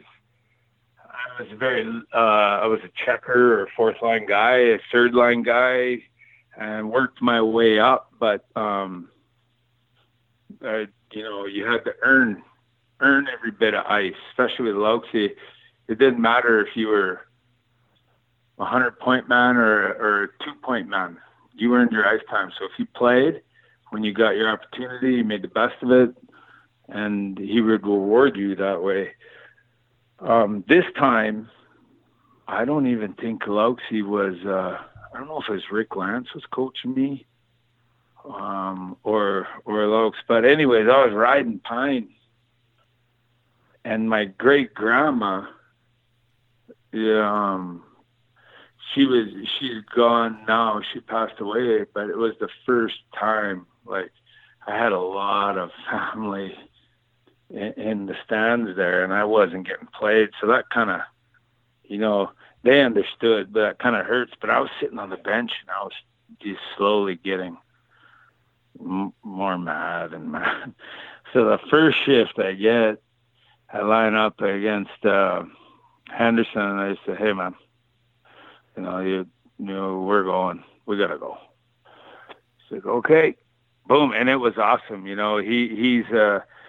was a tough dude. He would throw both. There's some guys when you grab. So I'm not like, my fighting style is a little bit different. I'll kind of like to wait, kind of like take a few, and because that's to my advantage. Because once they get tired, then okay. Now I can start moving a little bit because these guys are pretty strong. But I ended up getting kicked out because I think that's my great grandma passed away like a couple years later or whatever. That's the only game she came to see, and I got one shift, fought Henderson, and I got kicked out because I tried to use his helmet. I was going to whack him with his helmet. I think I attempted to, so during the scrap or something. Not on purpose, but I was like so mad and got punted. So, it didn't go too well. And then after the game, it was just, I go out and see him like, "Hey guys, how's it going? Thanks for coming." Yeah. Hell of a game, right? Yeah. You enjoy that? Yeah, real well. No, but I loved it, man. I was playing in the Western League. I loved it, man. It was a good time. It was a good time. Yeah, it's funny. I was just looking at Jay Henderson's stats because I was like, where the fuck did I get Kitchener from? And on HockeyDB, it still has him as like the Edmonton Ice that year. It doesn't have him as Kootenay. So I was like, where the fuck did I get Kitchener from? Because I know Kitchener's in the O too. And I was like, oh, I guess, I don't know. Maybe they had a one-off game because I don't know too much about that league or like the the CHL, as they say. So I don't know too much about it, especially in like the 90s. I was like, where the fuck did I get Kitchener from? Yeah, Kitchener. I was like, damn, I don't think I played there. Did I play there? Yeah, it's all good, man. Absolutely. But, so the next year, Bowen, it's your first year pro, and you actually find yourself in the Western Professional Hockey League. And tell me. Yeah. You go down to Austin for the Ice Bats. How was that experience? You know what? It was blessing and a curse because you come from, you go from major junior and then you're turning pro. So when I got I got drafted, in 96 to Detroit. Yep. And got to, have a sip of coffee there for 2 years, and it was life-changing, right? And then going into pro, so back then they had your rights for 2 years. So my first year at camp in Detroit was unbelievable. I mean, we could go on for hours. Great stories on both of those years with guys. But coming out of there, when I came back from my overage year in the Western League, I busted up my hand, my left hand on a partition on the boards in a scrap. Where the glass meets the boards, you got a couple-inch ledge there, and then the glass goes up. Well, the guy, I can't remember who I was fighting, but the guy was going down, and I went to hit him, because the fight's going, it happens fast. Then I hit the partition right where the glass meets the boards and busted up my hand pretty bad and screwed up my back as well later on. So a lot of that 20-year-old year, and I'm not making up excuses, I just clearly wasn't good enough to play in the show. But that last year, it says I played however many games as a 20-year-old, but I really would take a shift or 2 shifts and then go to the dressing room, because either the hand wasn't, when your hand is busted, there's not too much you can do, especially when you're, just a lunch bucket guy. And then if you're back, so I would always try to play. I always wanted to play, and then no, I just can't do it. I couldn't go. So, but I got credited for those games, so my stats look horrible. Not like they would have been great anyway. But I ended up going to, I think, my first year pro. No, actually, my first game pro was against Charlotte Checkers. Still, it was after my 19-year-old year. Yeah, that's right. You had 5 games there with Charlotte. Yeah. Okay. Want to hear another funny story about me? This is just my luck, by the way. So, Fox Sports is huge now. This is when Fox was just starting to get dabble into the sports deal. So I don't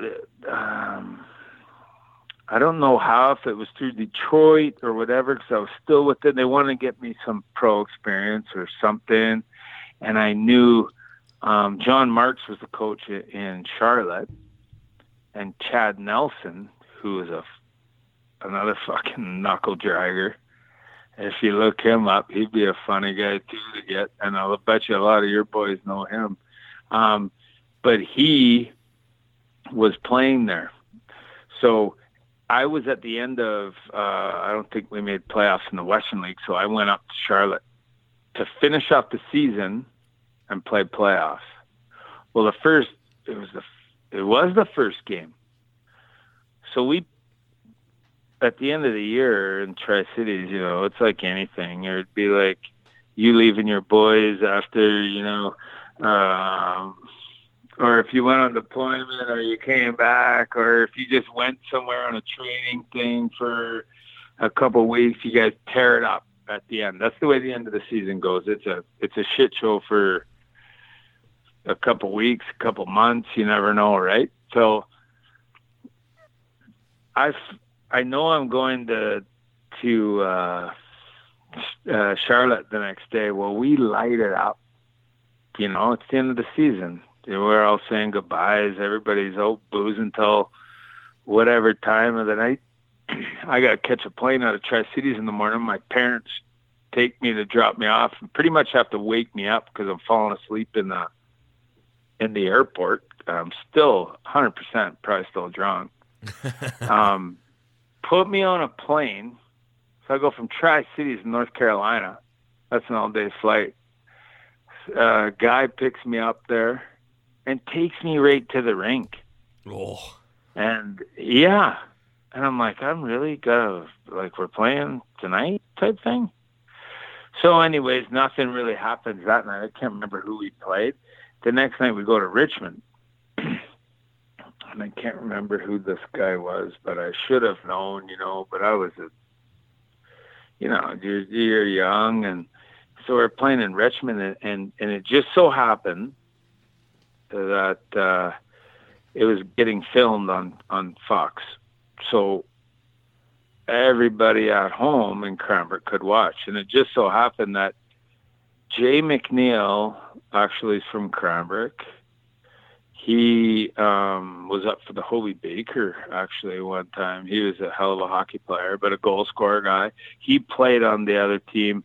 And Chad Nelson was from Cranbrook. He's older than me, and he was a scrapper there. And then there was me. So there's 3 Cranbrook boys that everybody back home could watch. So everybody and their dog was watching, right? Well, of course, I think I got a couple shifts. I probably got on an old VHS tape somewhere. My dad's probably got it. They got the announcers and everybody's watching at home. Well, I get a shift near the end, and the puck, it was in the corner or something, and guy finished his check, but put me on my ass, and I got up, and I'm like, oh, hell no. Like, you can't, that's just the way. You can't let that happen. You got to show that, hey, So I whacked this guy on the back of the legs. And when I whacked him, I can't fucking remember who it is. He's a big boy, well, bigger than me. I whacked him across the back of the legs. He turns around and he goes, I said, do you want to go? And that's about all I got out.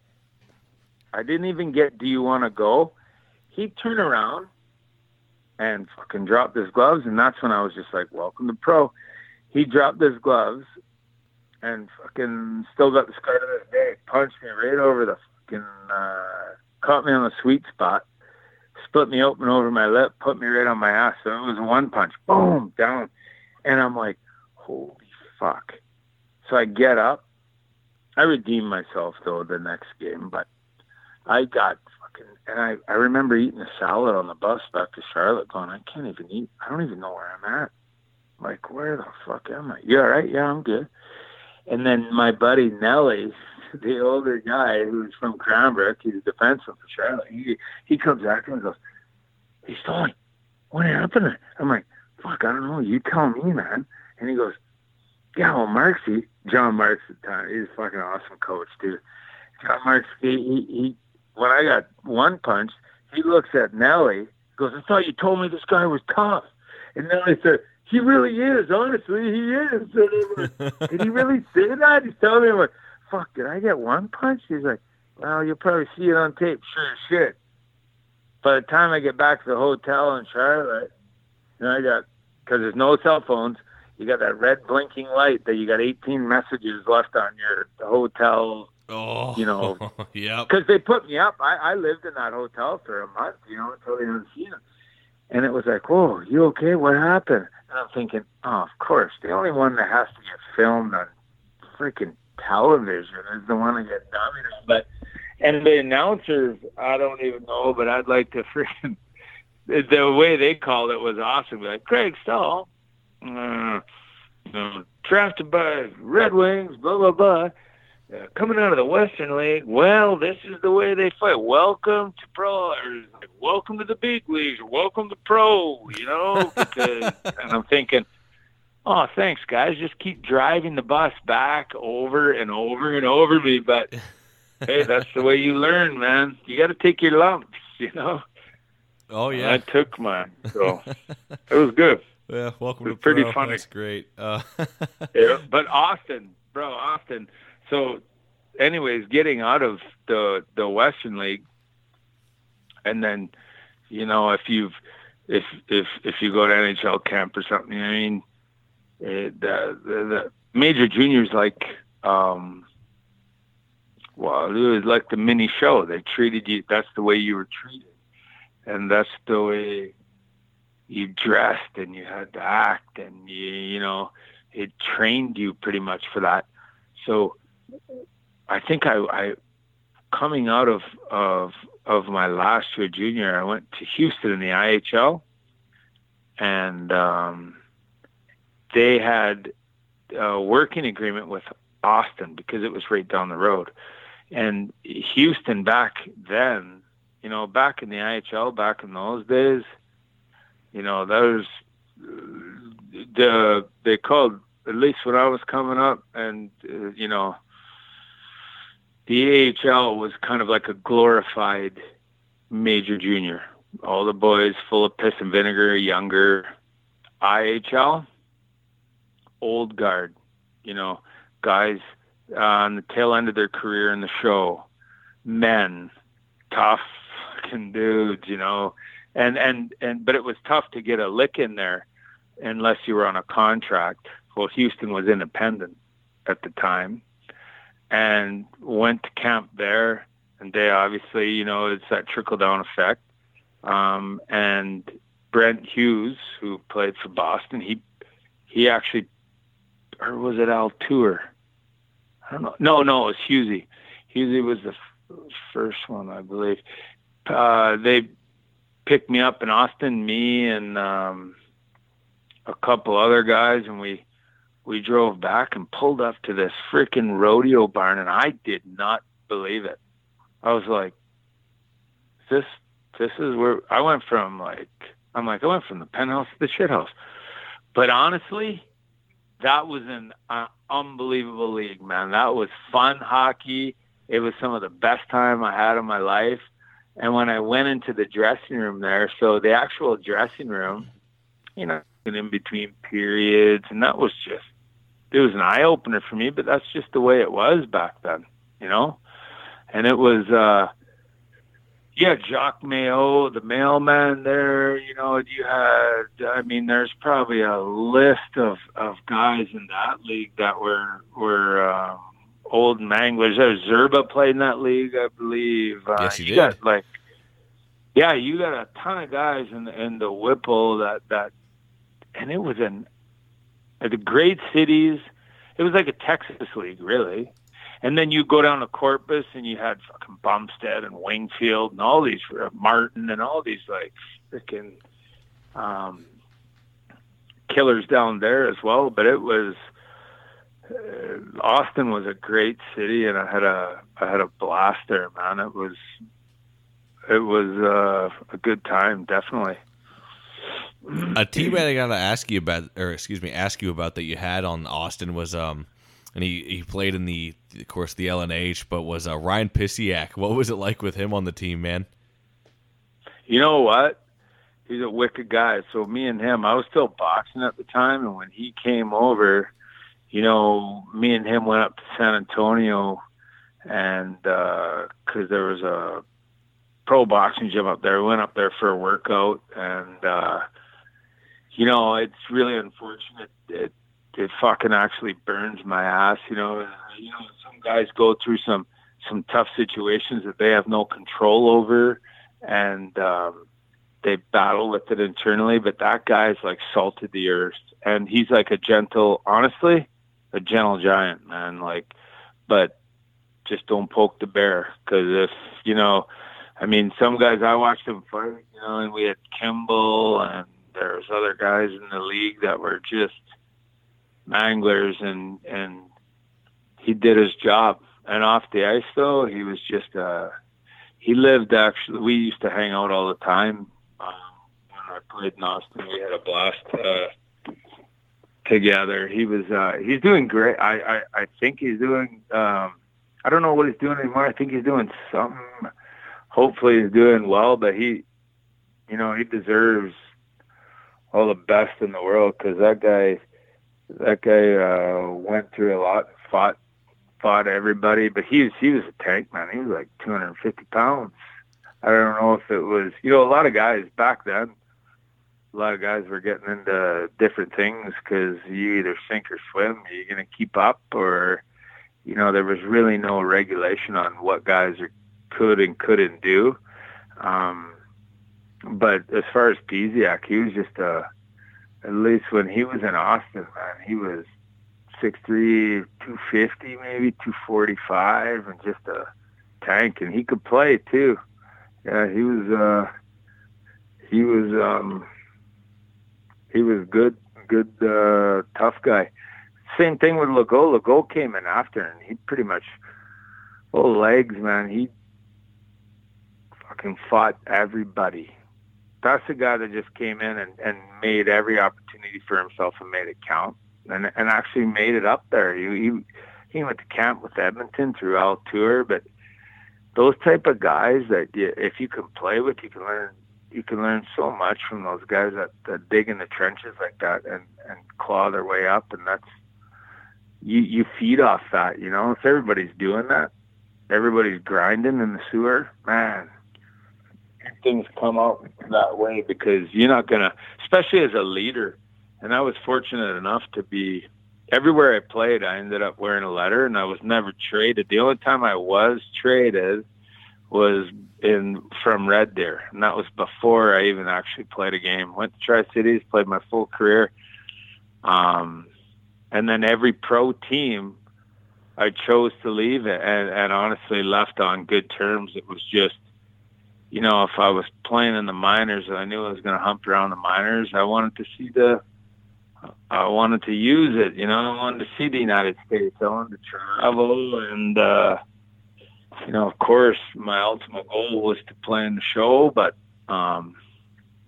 I got to make a couple protein shakes up there and rub elbows with my idols, so I wouldn't trade it for the world.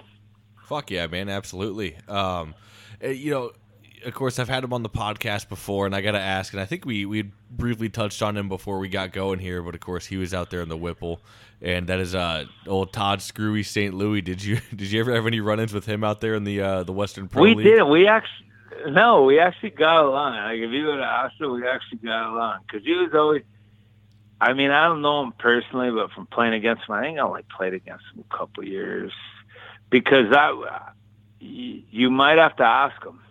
Because when I played against him, I think I'm almost positive Melnichuk was on his team. Yes, at one point he was. There was another. Is it Murphy? There was some other. He's a defenseman, and he was a scrapper too. It was like back then. It seemed like every team had 4 or 5 guys. Oh yeah, especially in the Western willing League. And able. Oh yeah. Yeah, willing and able. Just, you could close your eyes and put your finger on it, and you're like, well, yeah. There's nobody that wouldn't fight. But I loved the way he played too.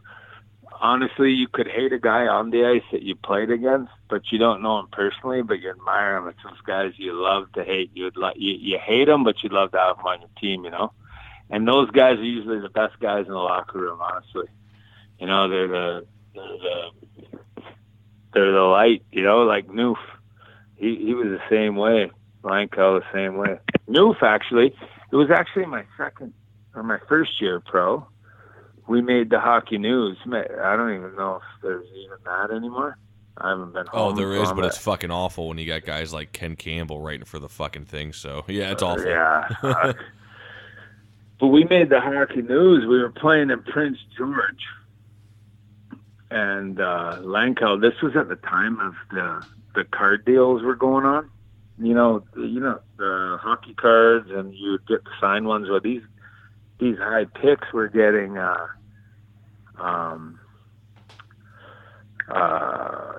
they were getting money. You sign a contract, whatever, and you make money. So Lauxie was our coach, and Prince George Cougars was the team we were playing, and we were on the road, we were in the hotel, and Lanks said, hey, you want to go across the street? It was like to a 7-Eleven. This is the middle of winter, right? I'm like, yeah. I was going to grab a can of chew, and I think it was a Lipton. I know it was, those Lipton bottles of iced tea. Oh, yeah. They're glass. And I think we were getting a bag of chips or something. Well, I walked in the store, me, Mark Hurley, who was a little 5'9" goal scorer, like the older brother of Mike Hurley, and Lanks. And we asked Coach, because it was after, I can't remember what time curfew was in your room or whatever. But Lanks asked Lauxie and said, yeah, go ahead. So we went. I walk inside the store, and I'm with Hurley, and I look out. I'm like, I look outside, and Lankow's talking to these 2 guys in the parking lot. Well, that usually happened, if people knew where you were staying, and those guys are highly touted guys, and, somebody's always asking them, like, either about a card or, just talking to them or wanting their card signed, something. So I walk outside, and I'm like, hey, Lanks he's got a switch, man. And Lanks like, these fucking guys want to fight me, want to fight us. And I'm like, huh? What? I thought you was like, in my head, I got my Lipton iced tea and a can of chew. And I'm like, what? So, what do you mean? Well, that day, when we came from Tri-Cities, is where it is a Kennewick, Richland, Pasco. It's nice weather down there. So you go to Prince George, you're freezing your nuts off. And we should have known that. But Lanks, he bought a couple of these Adidas jackets, these winter jackets. And he was wearing that one. And I guess it was something. They had some these guys wanted to scrap. I don't know if it was some kind of I don't know what kind of gangs you'd have up in Prince George, but so these guys wanted to fight, and I'm like, well, okay, well, there's 3 of us, 2 of you. Are we doing this, or put down my bag? No, and these guys walk away. So literally, we have to walk across the street. And if you can picture this, it's the middle of winter in Prince George, so the parking lots are icy, right? No shit. Alec, I remember hearing like this party ruckus, and there's probably, I don't know, 30, 20 guys like coming down these stairs next door to the gas station, and they're jogging towards us. We literally just have to walk across the street. There's 3 of us. And Hurley's not a scrapper. Mark wasn't. You know, he's kind of like pretty boy, hilarious guy. Like could be a comedian, but he doesn't like to dust it up. Langs will fight anybody, and he's like, "Should we run?" And I'm like, "No, this is the dumb." Here's old wise Craig speaking. I'm like, "No, don't run, because if you run, it's gonna fucking chase you. These guys are gonna run up behind us. They're not just going to sucker. They're just going to start chirping, and by the time you get to the hotel, you get the boys, and, whatever. They're not going to do anything. Who's the first guy to get suckered? Me. And I'm like, no, like, because I was kind of in the back, and he kind of came around, and I got freaking smoked. So what I do is I take that bag I had in my hand, and I just did the windmill. And I just remember plink, plink, plink, like just hitting. I just swung that bag, that glass bottle. And then I don't remember much after that. And all 3 of us ended up in the hospital. And the cops were called. They found a lead pipe.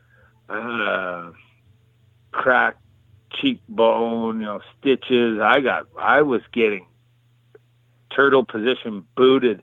I remember trying to run. I couldn't run. I was like a wounded animal. These guys weren't big, but there's so many of them.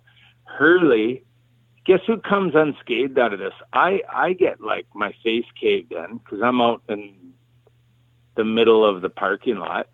Lankow, smart, he puts his back in between two cars, he said. So no one could get to him. They couldn't come. They'd have to come one at a time. All that Lanks had, I think, was stitches on his knuckles from denting guys. Hurley crawled underneath a truck in the parking lot, so no one could get to him. And everybody, I guess, just teed off on me because I was the dumb one that didn't know where to go. But we ended up in the hospital from that. But I ended up getting to my knees because I was half out of it, leaking all over myself, and I went up to our floor because in a melee and it's dark, you don't know who's on your team. There's just fists. It's just like a fucking dust up, right? So I get up to our floor and I'm banging on doors. Get downstairs. Coaches, trainers, everybody. Who's the first one? Noof came down there. And one poor bastard came back because the dust had settled. But one guy dropped his coat or something, came back looking for it. And Noof just said, "You the guys that were teaming up on our friends? I'm just looking for my jacket." And our coaches were there, and Noof fucking beat the shit out of him. And we were just all standing around, and the coach, I think Loxy grabbed him off. But that's the type of guy Noof was. All our guys, back then it was accountability. It's like, hey, no, if you want to fight, now we're all here, let's do it.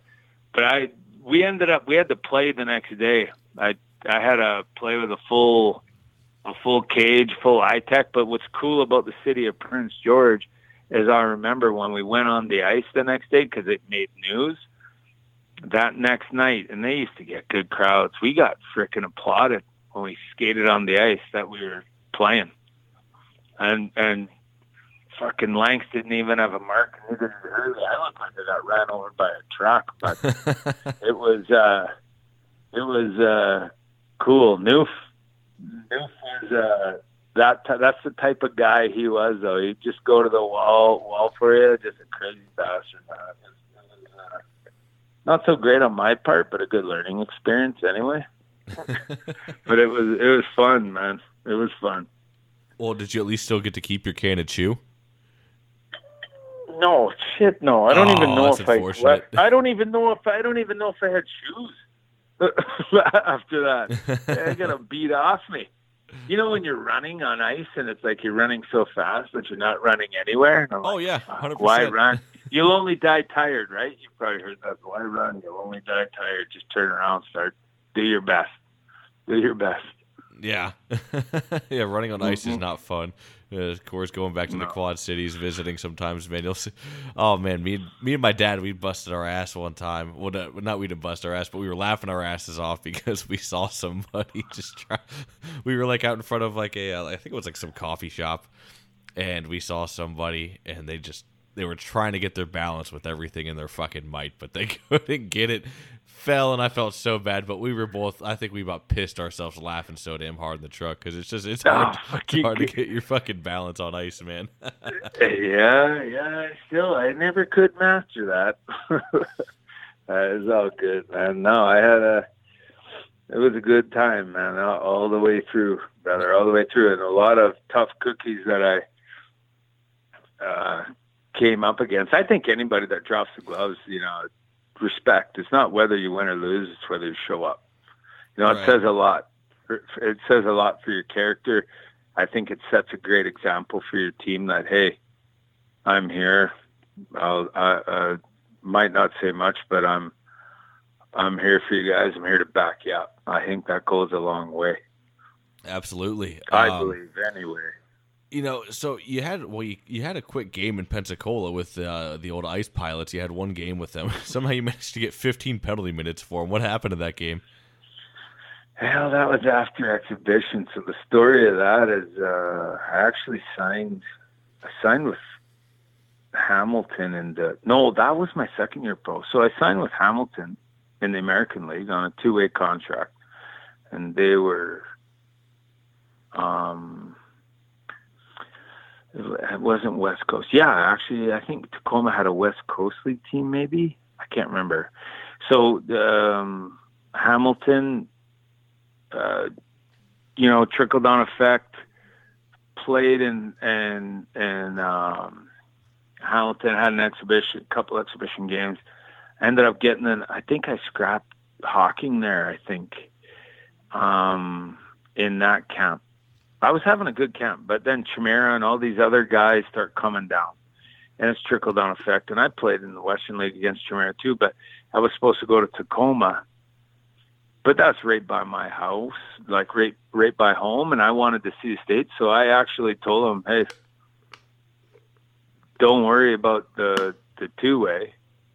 I went back to Austin, and then the following year, I went to Hershey in the it was in the American League as well, and I got I knew some guys up there. Casey Timmons played with him in Tri-Cities. He was another really tough native kid. He was younger than me, but when I got to Hershey, I didn't even get to step on the ice because you had to do physicals. Well, the very last game of the year, and it was one of the last games. We were playing actually in New Mexico. I was with Austin, and it was some kind of, we were getting down to the nitty gritty, and I kind of got hit from behind, and it popped my chest a little bit.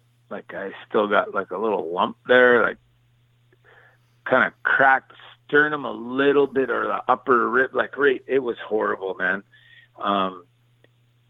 But it was at the end of the year, and booze heals everything, and you're not going, yeah, I'm fine when you go through your exit interview and physicals, and I was fine. And then I went to Hershey, and then when you went to the physical there, the doctor was asking about this lump on my chest. I saw I took a hit last year. I'm good. I'm fine. Then we went into, and this is just the way it was. That's why I have so much appreciation for the way things used to be, because what doesn't kill you makes you stronger. And you build up a little resiliency, almost scar tissue around your heart, where you're able to deal with situations of feeling uncomfortable and failure. Because I don't ever believe you're not failing. You're fucking growing. You're just building this resilience where nothing can talk for 30 seconds. Yeah, and I just gave her I was like, hello? Yeah, I'm sitting there, because I had a connection issue for 2 seconds right before, or a while back. Sorry, we're recording now, but I don't really give a shit. Yeah. But I was like, oh, hello, I thought I lost you, your phone died or something. I was like, hello, and then you came back out of nowhere. I was like, oh, okay, that was weird. But yeah, I just had a fucking... No, you called me on the other line. Yeah, I don't know what happened. I don't know, maybe I gotta stop stealing my neighbor's Wi-Fi or something, I guess. No, that's me. No, I'm just joking. No, where did we leave off, though? It was in Hershey and no name on the... Did you hear that part where there was no name at the table? No, I didn't hear that part. Okay, so we went to Hershey the next year and the American League, and we went through physicals, and never had a... they have the team meeting. They're going to hand out your per diems and stuff and what's going to happen for the week. And you sit where your name is in your booklet. And mind you, we haven't even gotten on the ice yet. And I've always showed up to camp in shape, always. But it was like Duck, Duck, Goose, man. I walked around that table and there was no fucking Craig Stahl. I came with Tri-Cities with Scott McCallum. He was a third-round draft pick to Phoenix. And Scotty never worked out. He was tough as nails, farm boy. He was 6'3", big defenseman. Hell of a fucking hockey player, too. His name wasn't on there either. And then I can't remember who it was. They said, well, if your name's not at the table, they'll come see us outside. And I'm like, talk about how embarrassing that is. But you know what? Again, resiliency, right? And I like that. So I walk outside, and he goes, the physical with your chest, liability, can't put you on the ice, because if I go out there and get hit, then it's on them. And I'm like, I wouldn't be here if I wasn't okay. Well, I get it. Okay, well, whatever. I wasn't in the room for Scotty's interview, but they just told him pretty much, you didn't work out, you're out of shape, blah, blah, blah. So we got sent down to Pensacola. We get to Pensacola, Wayne Cashman. You remember Wayne Cashman from the Boston Bruins? He's an old tough, Yep. I mean, all due respect to him now, but fuck, I thought, you know what? That's the shit that pisses me off. It's like I was in camp in Detroit and skated and seen the way Shanahan was when he played in the show, and then he was the penalty guy for the NHL when the game started to change, and I could see him gigging guys for doing headshots, and I'm thinking, fuck, man, I know you're doing the job, and I get it. I guess I'm just old school, but you're throwing stones in a fucking glass house. He was a tough fucking player when he played, right? He played that way. So now you're taking the job of doing that. Anyways, so I'm talking about Cashman is Johnny Busick, who they called the Chief as well. And I know Leach was native, but Johnny Busick gave me a letter from Boston Bruins. When I was coming up through Bantam, I got a lot of, I wasn't going to fucking play anymore, because I don't care, any of my buddies, they call me every fucking dirty name in the book. And I love it, man. That's when you know you're loved, right? I always say, hey, if I'm not bugging you, then I don't really like you. If you're bugging, they you're buddies, right? But I went through some tough. I think it was Pee Wee or Bantamweight. I was playing AAA, and every time I would get it.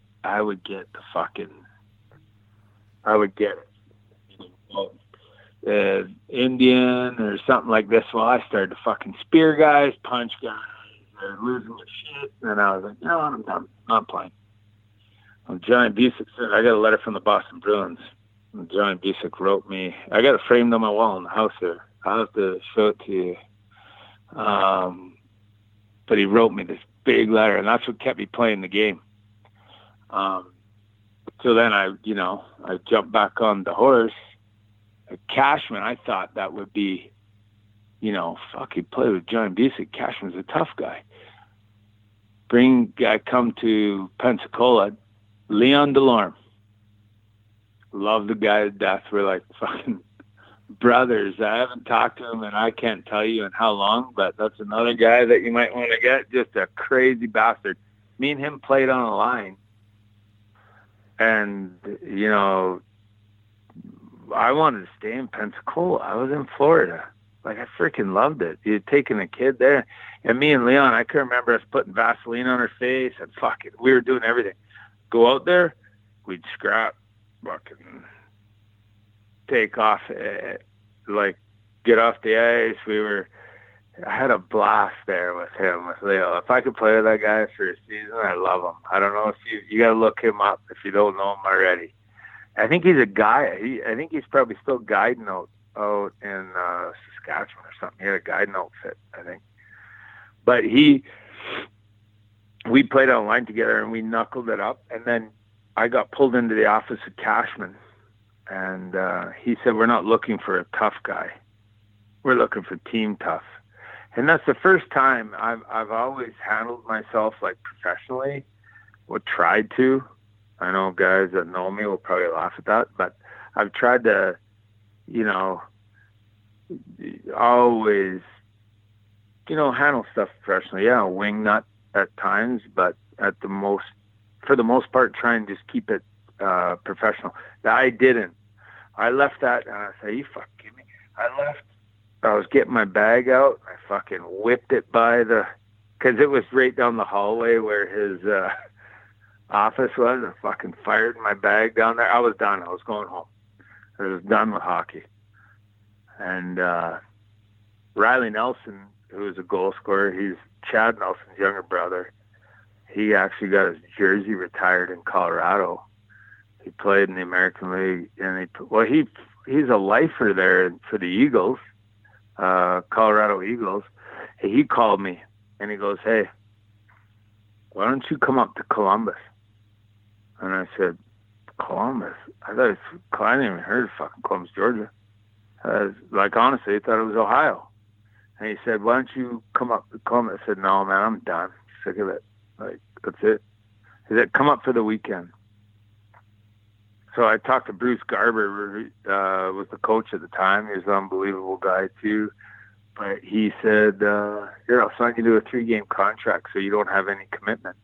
And if you like it, you're more than welcome to stay." And I stayed there for 2 years, actually. After that, went up to Columbus and actually, fell in love with the kind of the small town feel up there, and got to live and play with my childhood buddy, and it was a good deal, man. It was a good learning experience. It was like a breath of fresh air, especially with the ownership up there and the way it was. And then it went sideways up there, because then, if you notice, and Alec, because you know more about fucking hockey than I do, but you're looking around all these minor pro leagues, like you're talking about, all these minor pro leagues, they'll jump from the East Coast, and then they'll jump, there's a new league, and they'll just fold and then reopen, and now there's a federal league. You know what I mean? So a lot of these leagues have been to the East Coast, and they've been to the different leagues. Well, Columbus was going to go to the East Coast League. And they were affiliated with, I can't remember at the time who they were affiliated with, but they brought in Larry Kish. Have you ever heard of that guy? I don't believe so. He's a GM. He was a GM, Larry Kish. Larry Kish, they had Phil Roberto, who won a Stanley Cup Montreal Canadiens way back in the day. Old school guy, great general manager, and they had Bruce Garber. They had a good, they had a really good team. But when they got affiliated and went to the East Coast, they brought Kish in. Well, then, that trickle-down effect, everybody came in. And so I had just met, my future wife at the time, so I didn't want to leave. They knew I wanted to stay. Oh, fuck. That next year, Barry Gregor, he's was a super heavyweight too. He was the assistant coach, and in an exhibition game, I think I fought everybody. I fought Varhog there. Who was in Fort Myers? 6'7" fuck! guy. How was it fighting Varhog, man? Oh, fuck, what do you think? Man, took chopping down a tree. I didn't know whether I was trying to grab a skate. I couldn't fit my hands around a skate. No, it was right off the draw, too. He split me open. I think he did. But I fought, it was a good tilt. It's tough when you're fighting guys that big. I always, I like to go to the body a little bit, try and chop it down because the head will fall. But it was I was doing anything to stay there. And they had that trickle-down effect, and I was getting bumped out again. So now I'm done. Now I'm like, okay, now I'm really done. Well, here's a funny story. So back in the Central League, Jerome Bouchard was playing. I was playing. Dougie Mann. I hadn't played against Wilson yet. I think he was. I don't know if he was playing in differently. It might have been Birmingham, or he was doing the paramedic thing. Can't remember. But we played a game against Macon, and Graham Townsend, he played in the show. He was a scrapper too, big black guy.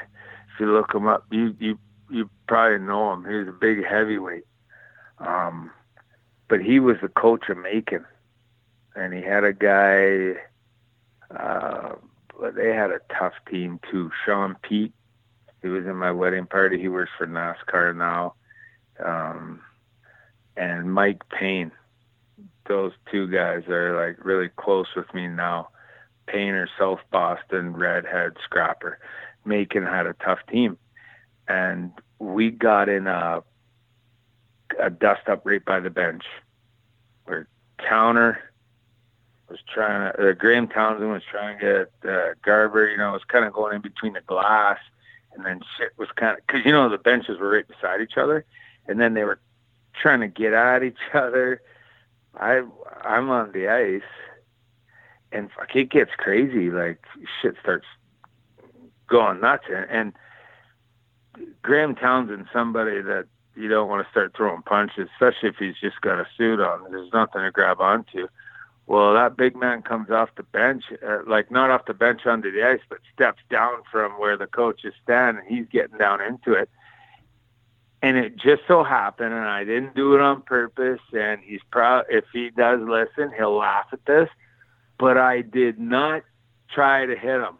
I took my stick, because I went in, because this is in front of the Macon bench, so I went in to help the guys. The guys are getting second, so I take my stick, and I'm trying to I just came over the top. And it hit fucking Towner in the head. Oh. I didn't know. Yeah, I didn't know. So this goes back now into, we all get kicked out. This is going underneath the stands now. Cops are there and trying to split everybody up. So long story short, when I get released from, fast forward, I get released from Columbus and the coast, Towner takes the job in Greensboro in the East Coast League. And he says, when they waived me, I said, if you put me on waivers, you could put, I won't report because I'm not going. So you can put I'm on waivers, but he's not going to report, so don't even bother with him. Well, I was in Columbus, Georgia, Whisperwood Apartments. I was staying with my wife now and her family, and the phone rings, and I pick it up, and it's Graham Townsend. And he goes, "Here's Tony. Yeah, I just picked you up off waivers." And I'm like, well, this is weird. I didn't say that. That's what I'm thinking. I said, I'm not. I said I would. Yeah, I don't care. I know I said you wouldn't report, but I picked you up. You're coming anyway. We're coming through town. We'll pick you. I'm like, okay. That's how I got to fucking Greensboro. And then talk about they picked me up on the bus. So I walk onto the bus, don't know a soul. And you're looking for an empty seat. And I sit down. It was a road game. And Towner's at the front. And Graham says, "Hey, everybody, meet. This is Stalzy, Craig Stahl." And so, I'm walking back, shaking hands or whatever. And I sit down and get the awkwardness over. And then I know a few guys on the team or whatever. And it's quiet. We start going down the road. And Graham looks back and says, "Hey, Stalzy." Yell, "Yeah. And don't forget, I haven't forgot about the time you fucking kabonked me over the head with a stick either." Guys look at me and I'm like, honestly, I didn't do it. But it broke the ice, man. And that we had Sean Pete on the team. He brought Sean Pete to Greensboro. That's who I was going to ask you about him because he follows the account on Twitter. Oh, fuck, he's awesome, man. You got to get him on. He does he's a motivational speaker now. He works for I think he oversees 5 teams in NASCAR. He speaks for pro teams. He'll fly him in to talk. He's in my wedding party as well. He's an unbelievable guy. He's a smart dude, but he can throw him too. But he was on the team. So we go into, I can't remember where it might have been No, it wasn't Richmond. He would be able to tell you. But Ryan Flynn, he was a tough guy. I think he played in L.A. as a scrapper. Yes, he did. Is it Chris Flynn or Ryan Flynn? Ryan Flynn. Yeah, okay. So first game, right? I'm like, I always would do it. I'm like, you got to make a name. You got to prove yourself. You got to. To me, that's like anything in life. You want to show appreciation. Like, hey, I'm here. I'm here for you. I'm going to do my job. I'll go to the wall for you type thing. You got to earn your stripes. So I don't know why the fuck I went after Flynn, but the puck went, because he's the biggest guy on the ice. Puck went in the corner. I was running around a bit anyway. I fucking jumped and ran him. It was an icing call, and it kind of delayed a little bit, and I ran him anyway. Because I knew that he would, answer the bell to that. And I hit him, probably didn't feel it, and he gave me a shot in the back. I turned around and speared him, and all the gloves are off. Petey's on the ice with me. This is my first game with the team. Petey was the other scrapper on the team, I believe, that year. And Flynn grabs me, we start fighting. And it turned, I guess it ended up being kind of a mini line brawl. But I'm fighting. And then, if Sarah is knocked out, it's like a flash. Boom. And then you're awake again. But you're in a different position. This time I was on my back. And I look up, and I'm like, holy fuck.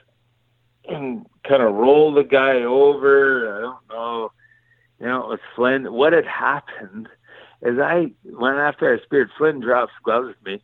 We start fighting. And Petey, a good buddy, because Flynn's a freaking monster, right?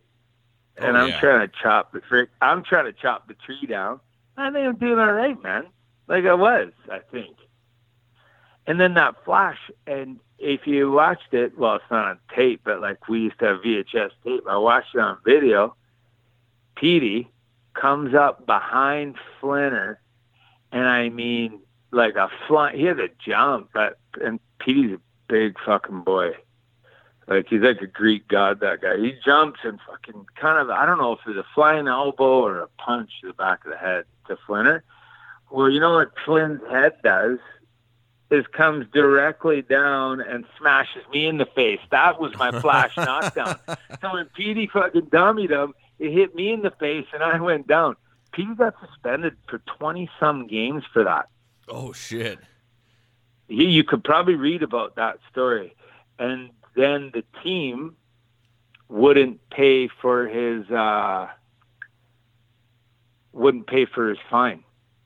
So he had to come out of pocket through the East Coast.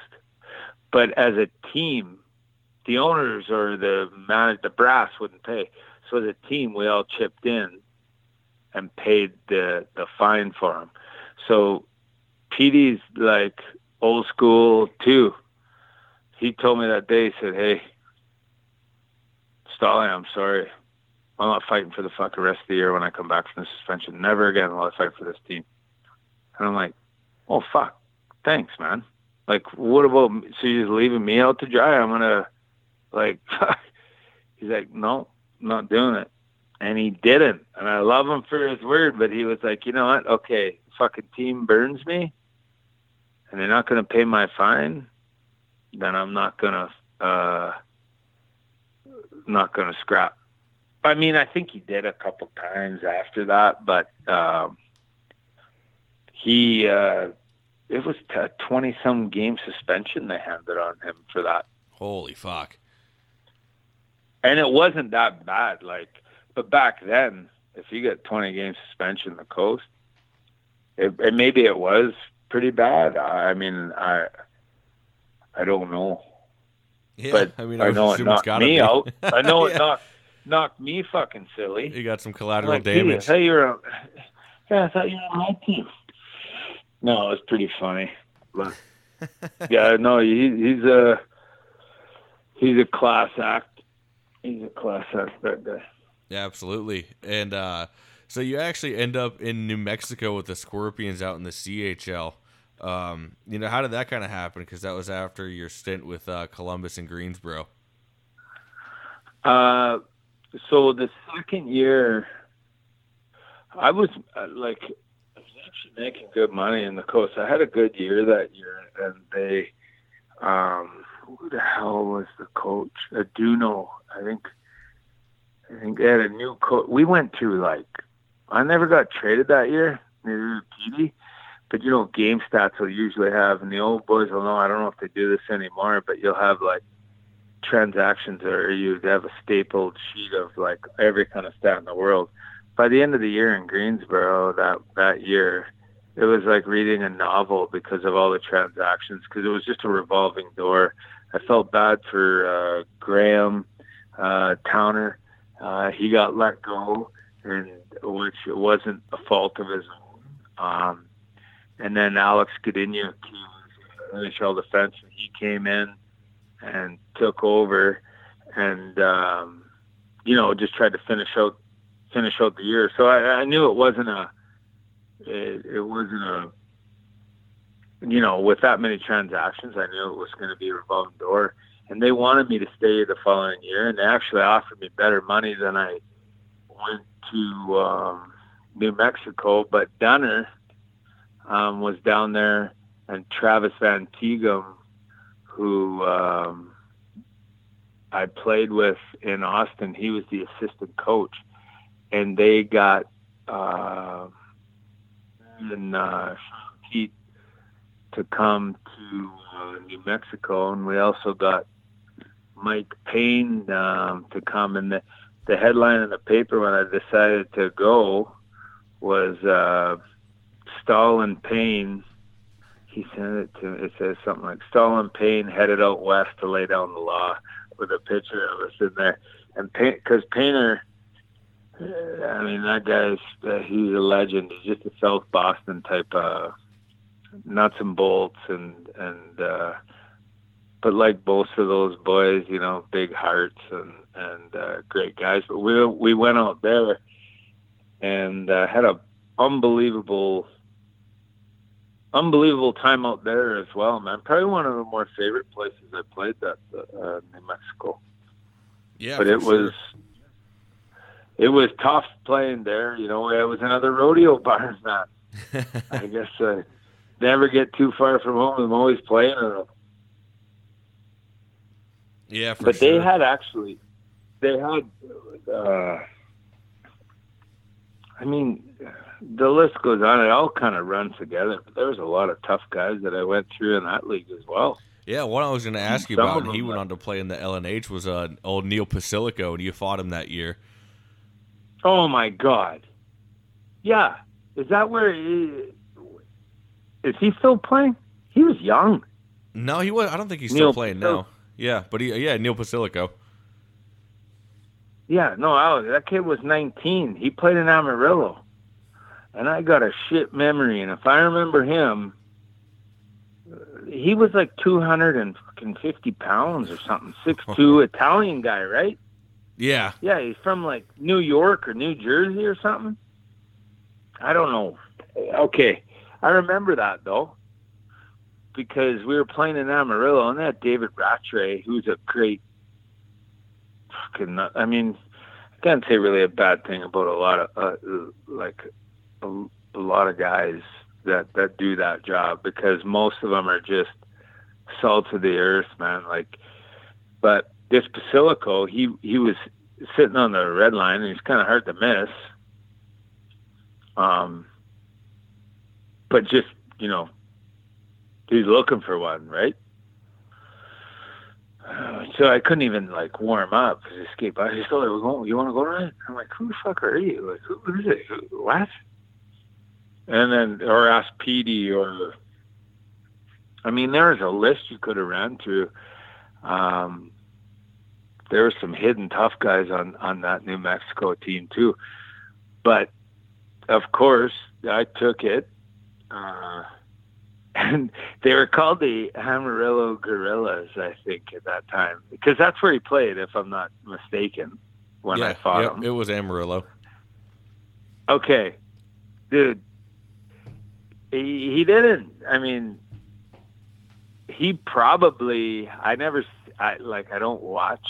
I don't watch any other guys fights anymore, like anything. So after I was done, you know, I never really followed unless I was playing against them, you know, just kind of see how they fight. But once they were out, you know, you just kind of move on. So I don't know if he actually learned how to use his. I think I caught him when he was a kid, like 19. And he was playing at that size. So he didn't really throw a lot, but I don't think my feet touched the ice. Like, I actually felt like I got freaking abused by a gorilla, because I remember going to the penalty box like, what the hell just happened? Because I think he picked me up, set me down, put me over the boards, bring me back over the boards, lift me up in the air, throw me in the ice, pick me back up. I'm trying to throw, you know, I'm throwing, but that guy was a strong bastard, man. That's why I was like, what the fuck just happened? Somebody else got to fight this guy. I don't think he hit me too much, but I don't know how he did in the senior league up there, but I'm sure he probably fared pretty well. I can't believe he went up. How long did he play up there for? Well, he'd fit right in there. He's a big boy. I want to say he played 2 years there. Yeah, he only played 2 years there, but I mean, 1 year he managed 333 penalty minutes, so you know what he was doing up there. He learned something, 100%. So I was lucky. I just was starting to break him in and letting him learn, you know, and he couldn't. But yeah, that kid was picking me up and putting me down. You know who in New Mexico, probably one of the toughest guys I'm talking like Shit, I fought like, well, it was the home opener in Columbus, and we had Billy McDonald. He coached assistant coach Dallas for Hitch. And his son, Walker McDonald, who was a hell of a hockey player, tough guy too, he played in New Mexico at the same time. But when Dunner left, Dunner went back to Corpus, I think, which I hated because Dunner was an unbelievable coach, but so was Billy Mack. He was just different. You know, everybody's got the different ways of coaching. But we were playing Colorado, and they were the new team in the league. Colorado Eagles were the new team in the league. But they were throwing money around. And my buddy Riley, who got his jersey retired there, he was telling me what they were throwing around there. So Brett Thompson, he actually, I think he, if not mistaken, he won a Stanley Cup with Gretzky in L.A. No, not in L.A., but won something. He played in the show for a long time. This was and then played in Hershey. He was a captain in Hershey, I think. And no. Yeah, he played anyways. He played all over. You look, if you don't know, you probably do, but look him up. This was his first year playing. I guess they were throwing money around. He had a at the time $250,000 house. Like, they set him up. Greg Pankowitz was there. Tobler, who I was like in Detroit, played junior with. Their team was ridiculous. Philippic, who was a little I would say a little heavyweight that could scrap. Oh, he's got like two of like the most famous knockouts I've ever seen. If you've ever, don't know if you've seen the fights, but who does he fight? One is like Grand Durrell. He fights and just lights out. And the other one was like, who was it? Jean Bourbeau is what it was. And I mean, I can't remember which one it was. He one-punched one guy, and then the other one, he's sitting there, and the other guy's throwing, and Flippick just keeps ducking and like just ducking, and it looks like a boxing match the way he's like ducking down. I've never seen a hockey player go that low, and then he comes up, right hook, bang, right on the button, fight's over. It was insane. Yeah, like a little mini Domi man, like a Tasmanian devil, and tough as nails. But Brett Thompson played hockey the way, and he was the player assistant or captain or something. But he played hockey the way, the old school way. Like, if you beat a guy wide, and like when I go wide, I'm expecting to get fucking chopped on the wrist. I'm expecting, if you're going to the blue paint, if you're going to the fucking crease, you got to pay the price. If you're standing in front of the net, I expect to cross-check, spear, the way it should be played. If you got to if you want to stand here, you got to earn. So every time I went by Thompson, it's fucking whack, whack, whack, whack. But some guys would do that because they're trying to get your attention to scrap, right? So in the mind's eye, I agree with that. But this guy is still thinking show mentality, like higher level mentality, but he's just playing this game. If you're just in his vicinity, you're fucking paying the price. Hat, slash, whack, hack, cross-check, whatever, right? So it comes down to the end of the game, and Macker puts me out there. He says, don't fight Thompson. Go stand in front of the net, but don't fight Thompson. This is a home opener. Well, you're going to put me in front of the net. Then we're at home. I know I'm going to get fucking abused. Don't fight? Okay. So, of course, I didn't. I did fight. I didn't listen. But that puck came in front of the net. It was a loose puck, and it was still loose, so I jammed at it. And, of course, I knew it was coming. Fucking cross-check in the chest. Fuck off. And I'm like, fuck you. You want to go? I said, fuck you. Man. It's fucking scary. And I gave him a fucking spear. And I'm trying to look to the bench. Like, can I? And, things black out after that. So I just look over and we drop the gloves. It was an unbelievable scrap, man. But I spent the night in the fucking hospital that night because I couldn't get my. They made T-shirts after that, Scorpions Gladiator, because someone got a picture of me coming off the ice with my nose on the side of my head. But my nose been broke, so many times that on the right side nostril, I can't. It's blocked out. I can only breathe through the one side, and for some reason, like I went home. This is minor. Hey. This is the Miners in a nutshell. This is the beautiful thing about the Miners. So after the game, can't get my nose to stop bleeding. And I'm thinking, fuck, I'm fine. It's bleeding nose, whatever, it's broke, whatever. Go home. Oh, my wife will kill me for saying this. It's just the beauty of the Miners, man. So go home and it won't stop bleeding. I'm sitting in the recliner, I just want to have a drink. Probably shouldn't have because I was probably half concussed. But I'm like, that was great. And it won't stop bleeding. So I actually go to the sink underneath or in the bathroom in the wife's house. I grab all those, I grab tampons underneath the sink and I start fucking plugging them up, right? Plug up the nose. Let's clot it.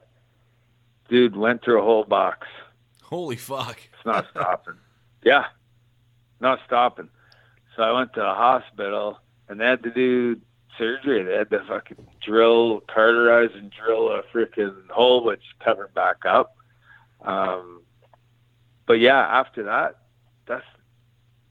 those are the things like after that, you kind of earn a stripe. You show that, hey, you're there for the right reasons, and then your peers, the people you look up to, or your vets, or you go to different places. I never had a problem with Tom after that. I don't know if he knows I was in the hospital or not, but like after that, it was just business as usual. There was a mutual respect, and that's what I loved about the game. All you got to do is show up. Well, what's the worst that's going to happen? That's what I always think. Oh, fuck, so I get knocked out. Or what? I get a broken knuckle, knock a tooth out. Fuck, that shit heals, man. Like, you got a job to do. If you want to be somewhere, the only person that's going to freaking stop you from getting to where you want to be is yourself, and you quit, right? So I've always tried to be a good team guy, and there's all the guys that you interview, it's all cut from the same cloth, man, deep down. People just go about it in a different way, but they're all just they're loyal, and I love it. I love it. I love listening to it. It's a good thing. But yeah, that guy. And then I think the next year, they won the whole thing, I think, that year. And then the next year, he went back up to the American League, and he was the captain of Hershey after that, I think. Fuck yeah, that's awesome. Thompson. Yeah, that was pretty wild, man. That guy was the real deal. Absolutely. Yeah. So the next year, man, you actually end up in Columbus again, and you're here to stay this time because then you'll end up finishing off your career there. But you get there, and you have a couple teammates, and of course you got Dougie Mann out there again, and just had him on the podcast. What was it like playing with Dougie Mann?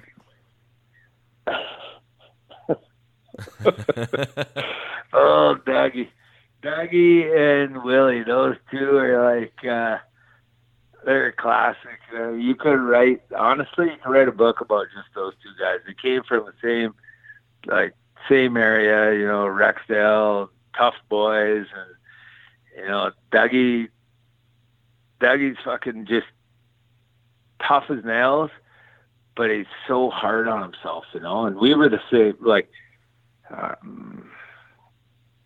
he was, him and Willie, like, Jesus, you go for a beer. If Dougie ever came to town, they went out for a beer. I guarantee you they're punching each other in the face, like at least 2 or 3 times. I'm like, guys, I've been with them. I'm like, guys, come on. we're supposed to be chilling, having a beer. Why do you guys got to start punching each other in the face right now? So that's just the way they are. They're unbelievable. Both got big hearts, but Dougie, we used to fucking just shake our heads, like, because we had some tough boys on the team, but me and Dougie, it always seemed, we'd show up. We would always show up. And I could tell you a million stories about Dougie. I mean, he was my roommate, put it that way, on the road. So we had some fun times. Like, here's a story about Dougie, and he'll appreciate it because I'm not suing him in any way. But Memphis, we used to hate fucking going to Memphis because you had Martin, you had Holiday, Lakovic, Bonanno. I mean, they had a ridiculously tough team, right? So you were always going to show up. You knew you were in for a long night when you went there. Regardless of who was in the lineup, Memphis always had a crew. Dougie used to fucking hate it. But there was also a casino around there somewhere. Dougie likes to gamble, so does Tom. But I don't remember if this was in Oak City or Memphis. I don't know if he told you this. Did he tell you this? I don't believe so. Okay, so listen to this. Dougie went missing for like 3 days, my roommate. Well, maybe not 3. That might be an exaggeration. Maybe 2. You'll have to ask him about it. But when he gets gambling, it's not like it's party time. It's like him and Tom. It's serious. They're gambling and they're there. He won't sleep, but then get on the ice and he'll fight whoever. Did that, and I can't remember if he missed the bus or was late for the bus, but he showed up and all of a sudden his line color was he was the same color as the goalies. So it's basically saying, Dougie, you're fucked, you got caught. Then another time we were in Oak City and we went out, and I don't know where the hell we went, but I came home to come to my room and my door's locked. I'm locked out of my room. Dougie put the little flip over thing in the hotel room. I couldn't fucking get in. So I call a front desk. We had a game the next day. I call a front desk. I'm like, hey, I can't get in my room. They come up. I got security up there. I'm like, hey, you know what? Just give me a cot. So I went to Nellie's room, slept in the cot. We get up to go to pregame skate in the morning, catch the bus. Well, actually, I think you could walk across the street in Oak City. I can't remember. But anyways, we're in the room, and everybody's like, where's Dougie? I'm like, somebody's got to frickin' call Dougie. Couldn't get him. Called him that morning from the hotel room. Couldn't get him. No, Dougie just goes in when he's had enough or he's had a couple cold ones. He gets tired. He goes and shuts the room, locks her up, locks me out. I'm like, Dougie, you fucking locked me out. Oh, thanks a lot. And what roommate you are? You leave you. I'm like, leave you? I never slept in your room last night, bro. You locked me out. You didn't hear us banging on the door, like calling the room? No? Fuck, that's just the way he was. But he would show up no matter how bad it was, like, or the guys we were playing, he would just be like, fuck, we got to answer the bell every time. And he could chuck them too. Yeah, you could write a book about. But Columbus always usually had, we had tough teams there. Carlisle Lewis is another. Well, he's not a sleeper, but he's a guy that is a scary man that played there as well. He was a high draft pick, I think, from New Jersey too. I think he played in the American League. He was a freaking. I never got to play with him, but he still lives there. We became good buddies. He's got a wife now up there, and but he was another tough cookie. There's a lot of tough ones that came out of there. So yeah, honestly, when I sit back, like you bringing some stuff up that it's just making me think.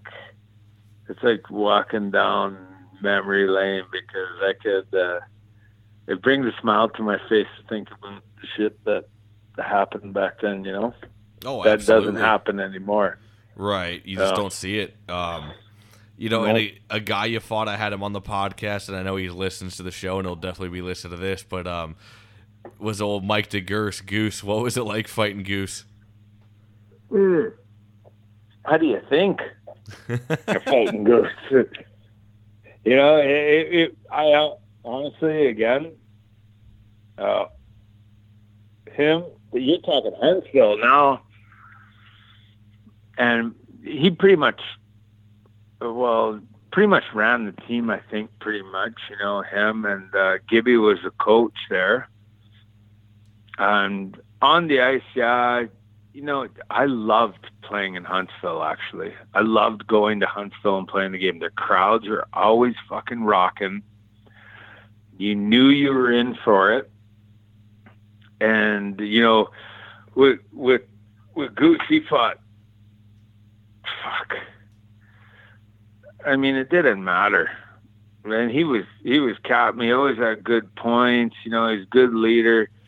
He didn't chirp either. But when I fought him, I had just got back. So we were playing in Jacksonville, and I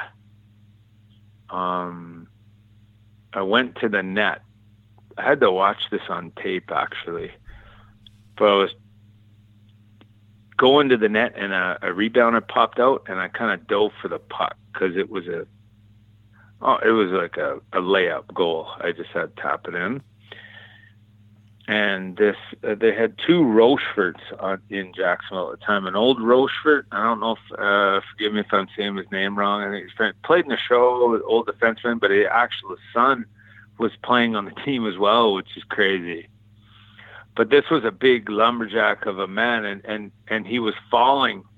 I guess he was coming in front of the net to, like, you know, that kind of kerfuffle happens in front of the net. Well, he was trying to stop me from putting it in, and he got hung up on a goalie's pad or something, and he was falling down, and his back leg came up and hit me in the eye.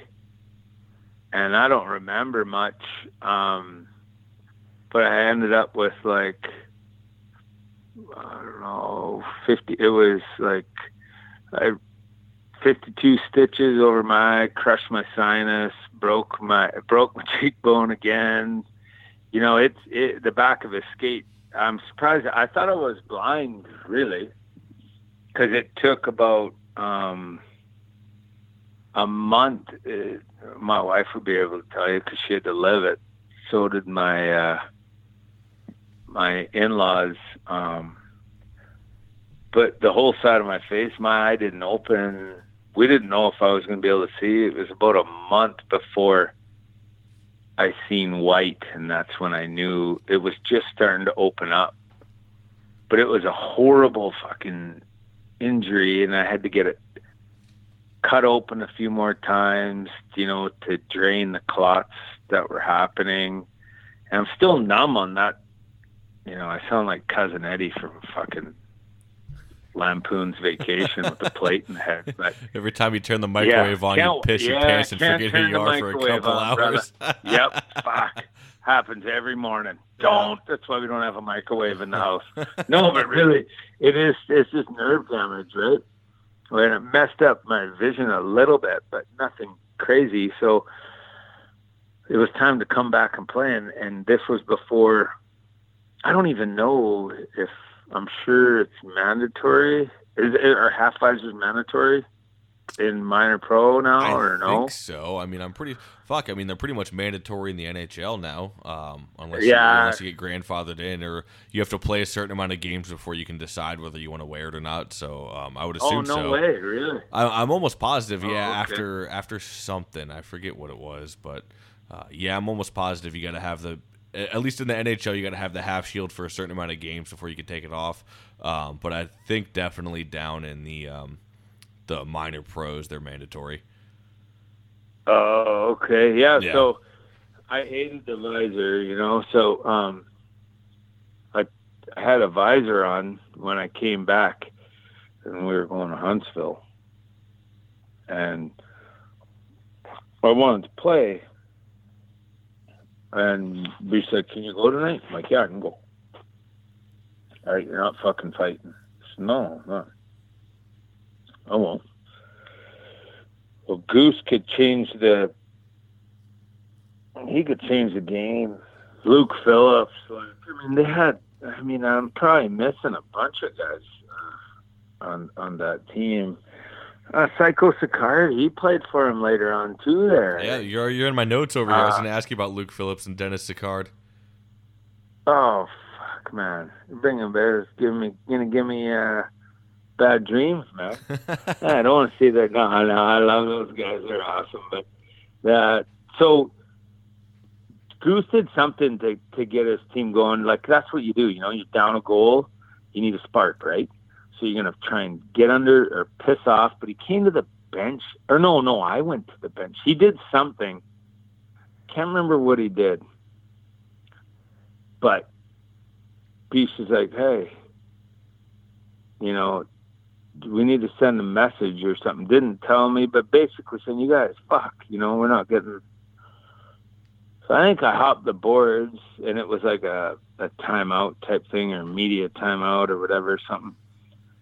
And I went in front of their bench, and I can't remember what we said or what I said. And I said, "Man, yeah, let's go. Come on." He said, "Oh, you won't fight," whatever, because I had my visor on. I was back. My eye was still fucking fresh.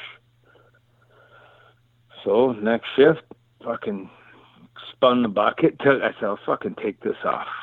And I took it off. We squared off. I think he pumped me with he's quick, right? He'll come in quick, and he can throw both, I think. He caught me with one, and this is what I love. Because this is the way I fucking play it, and I wish more people would be like that. Yup, pop. I went down. Okay, I don't know. He caught me. Like, it didn't knock me. It was just like surprise. Boom, you lose your balance. I go down. Okay, he could have fucking punched me in the top of the head. Could have uppercutted me. He could have raised the roof. No. He knew. Caught me with one, but he knew that I just lost my footing and let me get back up. And that's what's fucking I love about hockey, man. Because it's a code. It's like, you know what? I fucking caught you. Come back up. Let's fight. And we I think we fought. It was a long one. Like, I try and tie him up. I'm kind of a chess match player. I pick my punches. I go low, go high, left, right, whatever I can do to survive, right? But he fucking let me, like, he caught me, and I was falling down, and I thought, fuck, this is over, because usually the refs will jump right in there. But we were older at the time, and the refs, I got a great relationship with most of the refs. So they would let us up, because they would ask, "Are you done?" No. So let me get my fucking feet back, and went at it. But yeah, much respect to that guy, because he fought trenches for a long time too. So yeah, it was good. He fought every tough guy that came through fucking Columbus, man. From all the years he was there, no matter who was next up on the chopping block, he never turned it down. Absolutely. And nothing but respect for him, man. Nothing but respect for him. For any sure. of those guys that's got, yeah. Another guy you fought while you were in Columbus, and I got to ask you about him, was old Tim Hockley, and you fought him. How was it fighting him? Oh, Hockley's he's a good guy. He's more of a he's one of those love to hate guys on your team. He's like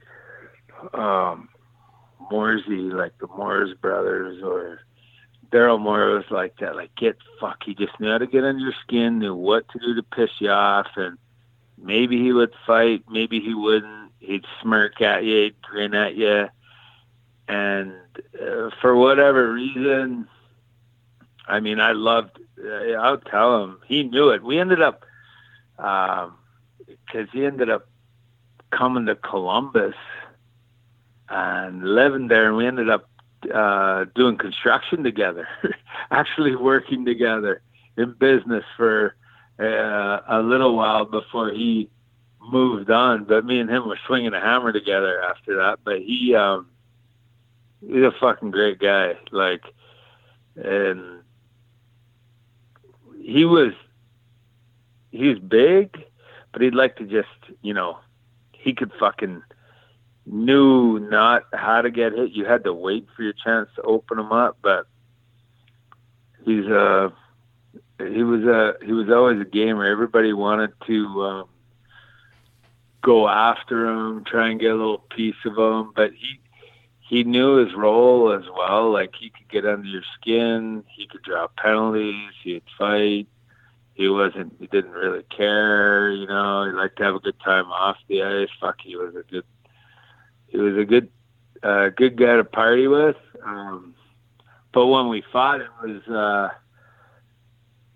good tilt. I mean, it was in a bit of a line brawl, I think, because I played on a line with Ryan McCarthy and Oregon Hergot. Like, McCarthy was kind of a rat, awesome at it too, do some funny shit, a lot of funny stuff, and Oren Hergot was like goal scorer. So I with Macker, I think he started that whole melee when I fought Hawks, and I just grabbed Hockley out of the bunch because I knew he would fight instead of grabbing a fucking goal scorer and start swinging. You're just gonna pay for it the rest of the fucking year. So if you're gonna fight, I always tried to. No, check that. You can ask Willie. There's only one time that I did. One time really that I fought a goal scorer, or that I wouldn't usually fight. But Willie was on the fucking ice, and he was in Macon. And he'll tell you this, because he was on the far blue line. I remember this much. There was a draw in our, and this is again why I love the fucking game. And I never knew Willie yet, but the draw was in the defensive zone, and Willie was on the point. And I always knew Willie was they call him the bomb for a reason, because he throws bombs. But I knew, and they had this little centerman on this, and he was throwing cheap shots around, and right off the draw, he did something fucking like just stupid. I can't remember what it was. And I fucking reacted, and I dropped my gloves, and I grabbed him, and they fucking kid turtled. But did I hit? I didn't fucking hit him. I looked up at the far blue line because I thought Willie would be coming. But I looked up at him and he wasn't moving. And I put the hands up like, hey, man, can I hit him? Like, basically, like, are you giving me the okay? Because if he would have said, don't do it, that's the fucking code. I'm not going to do it. I might fucking ram his head in the ice to let him know you're fucking lucky. But it was the code. It was like, yep. No, he gave me the nod. So I drilled him a couple times, but I could have fucking hit him a lot more, but I didn't. But drilled him enough. It's just send a message. Yeah, I was about to say, enough to send a message. Yes, and that's and respect is built that way. Okay. When we're on the ice, just don't fuck around. Let the scrapper scrap, goal scorer score. If you're going to do cheap shots, you're going to fucking pay the price. And the other guy's not going to, Willie might fight me next shift. But at that time, hey, the kid had to learn. Like, hit him a couple times, and then respect is something earned. It's not given, right? Like, you earn your respect. It was, that's why I love the fucking game, man, and I miss that. I miss that today. For sure, man. And it's lost in the game now, unfortunately, and it is what it is. Of course, I don't fucking watch it anymore. I know a lot of people who don't, but it is what it is. But luckily, we got yourself to reminisce on the old days, and kind of give people out there who may be younger listeners or just get into the game of hockey how the lay of the land used to be back in the day. But two more guys I'll ask you about that you fought while you were in Columbus. One being a guy who fought a lot when he was out. I think he played for Laval. Was Chad Richard. You fought him, and I think he was playing in Jacksonville at the time.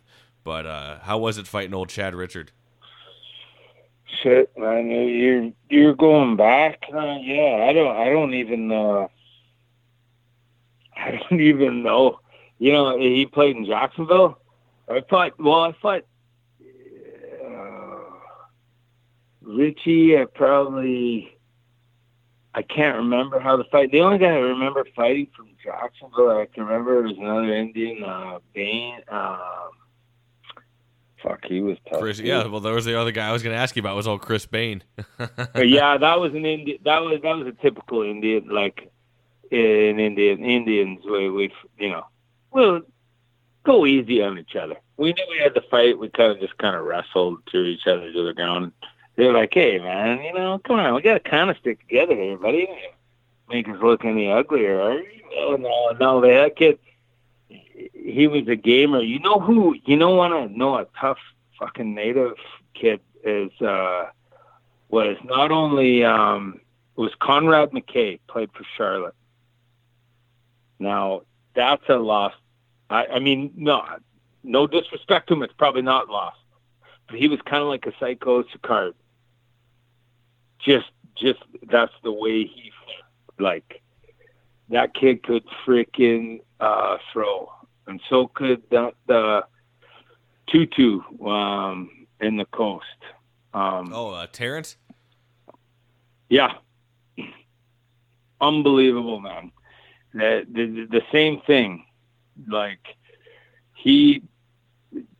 Chris Bouchard was in Greensboro with me, and I used to look at his hands, Brasser, because he was an unbelievable hockey player, kind of like there's guys out there, Kevin Colley, like there's some guys out there that are like a Lanka that are really good goal scorers, really like high hockey IQ, and can fucking fight. They might not throw a lot of punches, but they got, like, I used to ask Brasser, like, man, you got diamonds? I used to diamond cutters. I used to call his knuckles, because every time he fought, he might be cutting somebody, kind of like a Lakovic, Greg Lakovic anyway, but he cut, and it was something. But with Tutu, Brasser, I told Brasser, I'm like, Brasser, man, kids can chuck him by your fight freaking, and sure shit, he fought him, and he starched Brasser like he was stiff. I remember Brasser was still sitting down, and I never seen Brasser lose too many fights. He was sitting down with his hand still clenched onto his jersey, but he was out. Tutu it was like a fucking brick. And I remember after, he just looked at me and said, man, you weren't kidding. I said, fuck, I told you. Okay. He's like, I don't even know where I'm at. And like Conrad McKay, Sicard, those Tutu, those guys, I remember fighting Sicard the first time was when old Slapshot there, Brof, God rest his soul. Brophy was coaching in Richmond. Vandermeer, the boys played for him there. They had a freaking tough team, man. But Sicard was there, if I'm not mistaken. Now, it could be, because it all runs together, but I know Sicard, I think it was one of his first years, right? And I lined up at the draw, and, because Sicard's not that big, right? Well, he doesn't wear any fucking shoulder pads, which I figured out after. And he's elbowing me off the draw, and I'm like, who the fuck is this? Like, what do you want to go? And I'm like, oh. And it's never good fighting somebody smaller than you because, like everybody tells you, you want to try and level up, right? Fight somebody bigger because if you get knuckled, you're supposed to fucking lose. If you fight go for the top, go for the toughest. If you lose, you're supposed to. If you win, man, you leveled up. Now, you know what I mean? Like, it's a good way to stack up. So I was a little bit, it's the first time I played. I was a little bit kind of weary about it, but I thought, fuck. Maybe he's trying to make a name or something, like in the league or whatever. Dropped the gloves, and the old psycho, he probably hit me fucking 14 times before I knew I was in a fight. And then I'm like, holy shit, I just got to throw here. Boom, boom, boom, boom. We ended up fighting a couple times, but what a great guy, man. Like, he was always game, always ready to go, man. But all those guys like that, those are the ones you got to watch, man. I'm telling you. And not the ones with, like, I don't know who you had on. It was Vandermeer, I think. Or maybe not. You would know better. The ones with, like, right around 150 PIMs and kind of the sleepers that don't. Those are the ones well, I'm not saying 500 minutes I would do the same thing. You worry about those too. But there's those ones right around there that only fight once in a while, but they're still game. They're legit. They're like the quiet, tough guys. Fuck, man.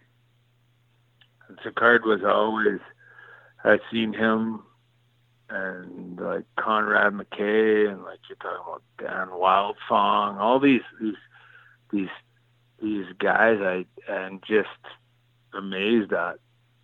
And I haven't watched a lot of videos, but Mayran, he has a fight, and I should know the other guy's name, but the guy is huge, and I think it was in the American League, and maybe you can tell me, but holy fuck, that fight was ridiculous. Like, and that big guy who he fought, it was behind the net somewhere. You got to look up. Well, you should probably know because this guy, the big guy's a legitimate heavyweight, but I can't remember who. Fuck, I'm trying to think because I know they fought a bunch of dudes in the. Well, if it was Dean, it wouldn't have been the American League because he never played in the American League. He played in the. He did? No, I don't believe. I mean, I don't believe so. Now you got me. Or maybe it was in the Q or the Quebec. Yeah, it was. I was going to say it was probably more than likely it was the LNH. He was a tall, big. Had to have been a defenseman. But that guy could throw. I've never seen a guy throw hammers like that. Well, it looked like, and man, just was fucking standing. I was like, holy shit. I actually showed a guy when I was swinging a hammer that scrap. I said, look at this. Now look at this. Holy crap. I can't remember who it was, but the smaller guys, and I'm not saying like Mayran and Sicard and these Wildfong and McKay and Tutu's, those guys are small by any means. But the nuts, they drag on the floor when they walk because they got, you're trying to put a dent in them and you can't do it. And they're coming back with more and smiling when they do it. But there's something about that thrill of the fight when you're in it. It fires you, it fuels you, and it's a double-edged sword because you're sick to your stomach before it. That's all you do is you think about it. Well, for me anyway, I'm only speaking for myself. Like, I could know the schedule, and I would know in 2 weeks from the Western League to NHL camp when I was in Detroit, in American League IHL, I would always look, and you would just think, "Holy shit, man! Like, you're sick." But then once it happens, and the gloves drop, it's like going on a freaking ride, man. It's just like God. And after it's over, you got that adrenaline dump, and you're sitting in the penalty box, and you're like, oh, like that. It's awesome, man. I mean, my hats go off to those guys that you know, the warriors out there that did that for a living, and it's a dying breed, but it's a closer, I believe anyway. I mean, I don't talk to anybody a lot, but it's a brotherhood out there that you know, even though they banged each other a few times, and you know, there's a lot of respect involved in that.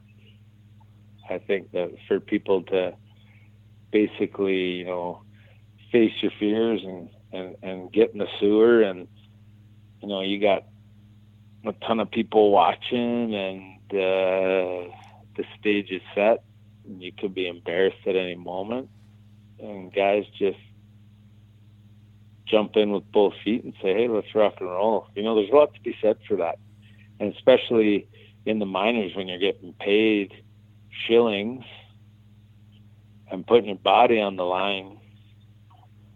It says a lot what you would do for your, you know, for your family, for your brothers, you know. So, and then after, when it's over and hang up the blades, and then there's, you know, then it's time to get on with life. And these guys, you know, there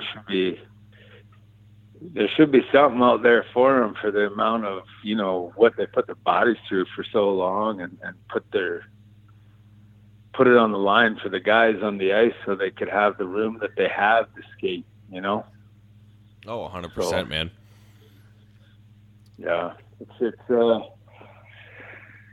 pretty cool. I try, you know, I'm kind of you know, you look back. I try not to look back, because it gets like, you know, you think about it and you start to reminisce, and it's probably like you know, even with the military, the brotherhood you talked about, like you think about, you miss that, right? Like you miss your buddies, or you miss that camaraderie, or that's it's a thrill, or going into the embracing the suck, you know, together.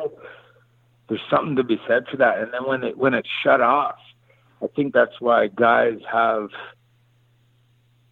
some, like, you know, that some issues later on, because it's like, where, you know, that you can't just shut that tap off.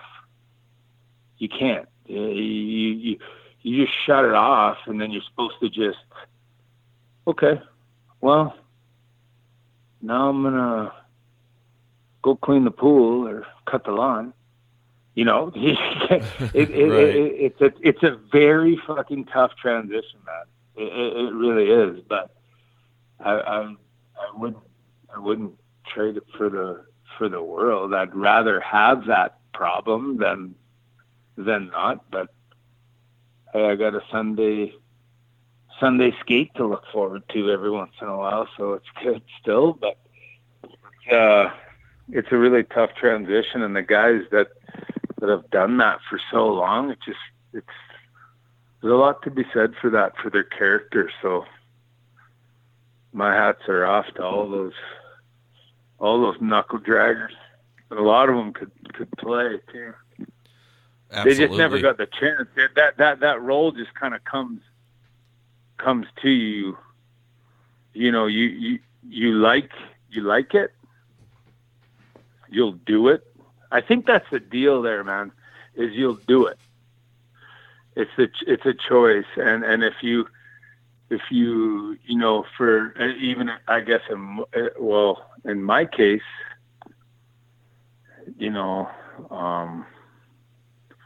my dad, what was like, my dad and Lauxie, you know, when I was just breaking into the Western League, it was always like, hey, you know, go, like, you can put the puck in the net, but if you're not putting the puck in the net, you got to do something to make yourself stand out if you want to stay. So, you know, that path was kind of created I think it gets created, and you're just the guy that will do that. Like, yeah, well, shit out. Fuck, if you want to be somewhere, I'm going to do what it takes to stay there, you know? But it was fun. It was fun as hell.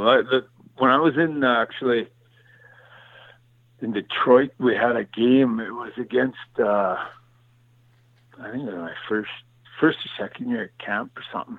It was my first year, I think. And I got hit from behind. We were playing, I think it was against, it was in camp. It was against Toronto or something. Anyways, it was in the Joe Louis. And, you know, I was young and I didn't realize where I was until I don't think I was, you know, mature enough to realize. And that's probably why I had such a great camp. And honestly, man, that's the higher you get, the easier it is to play. I could close my eyes and rip the puck across the ice, and fuck, they're in that position. It's on the tape. As long as you're in your position.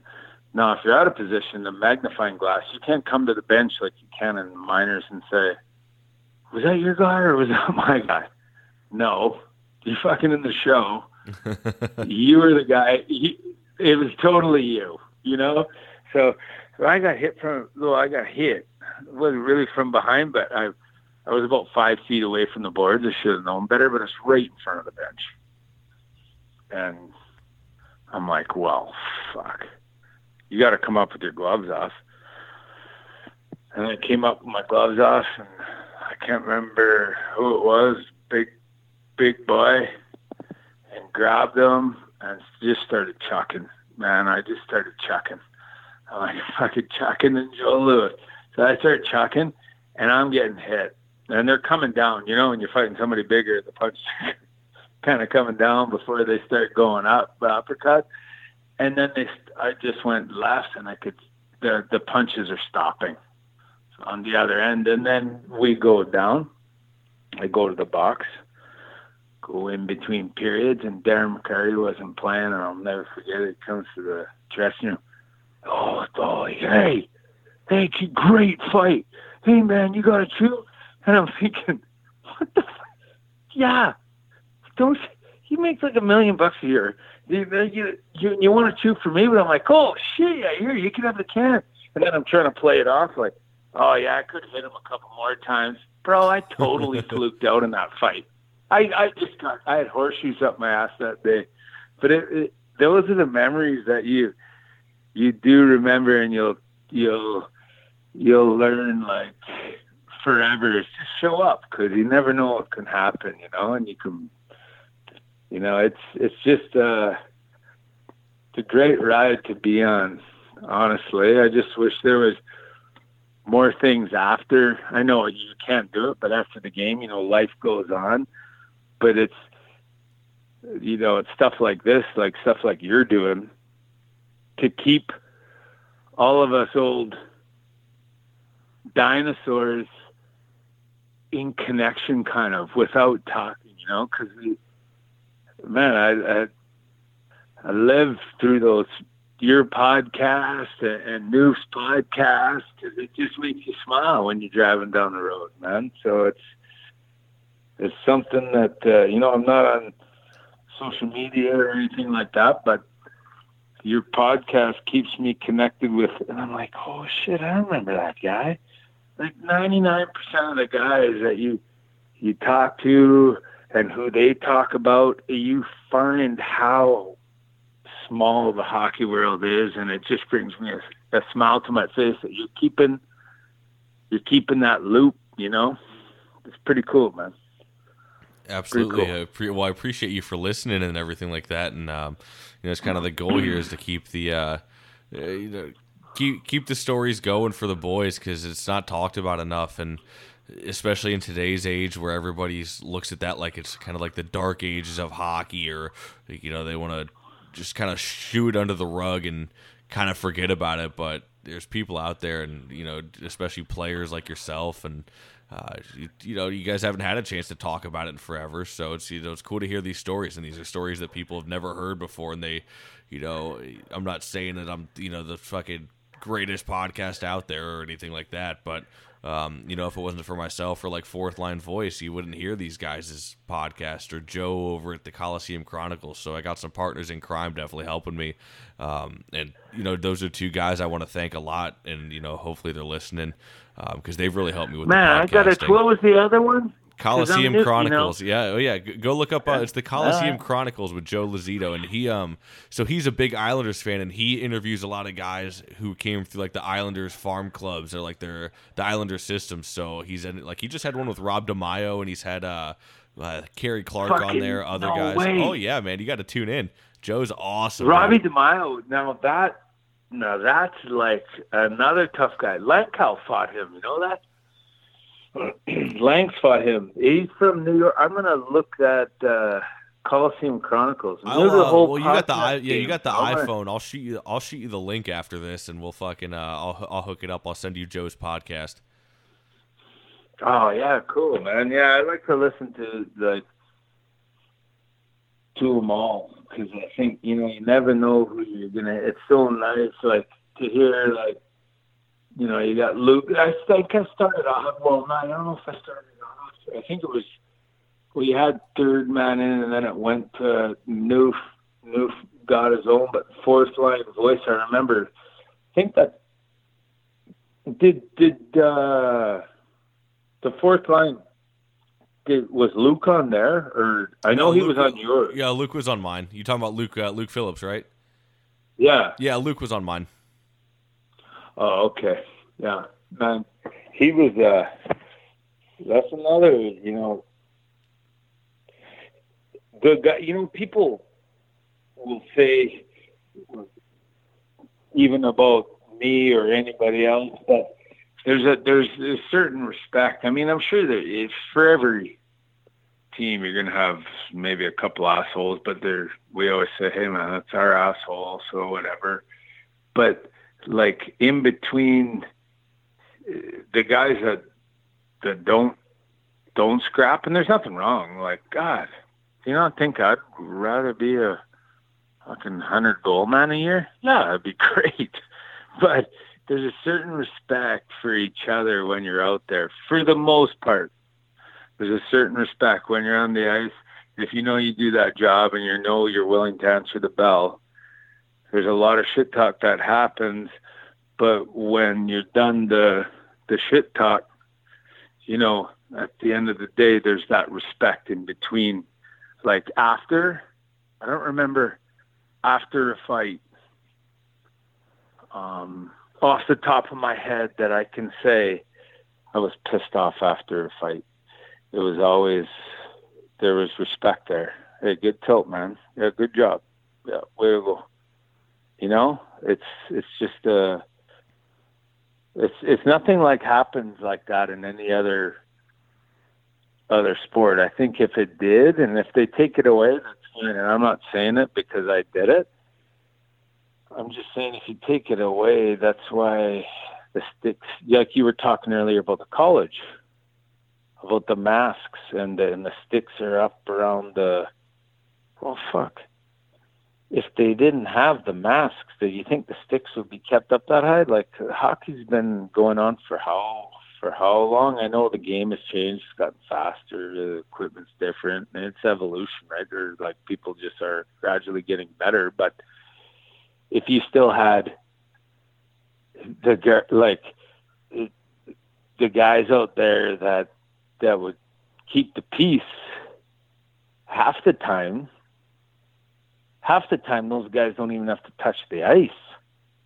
Just knowing that they're on that other bench, you're going to have to answer a bell if you get out of line, right? It's like getting a slap in the back of the head from your dad. If you step out of line, you're going to pay the piper. Well, it keeps the peace in the game, I believe. It's just a little bit like respect, accountability, and loyalty,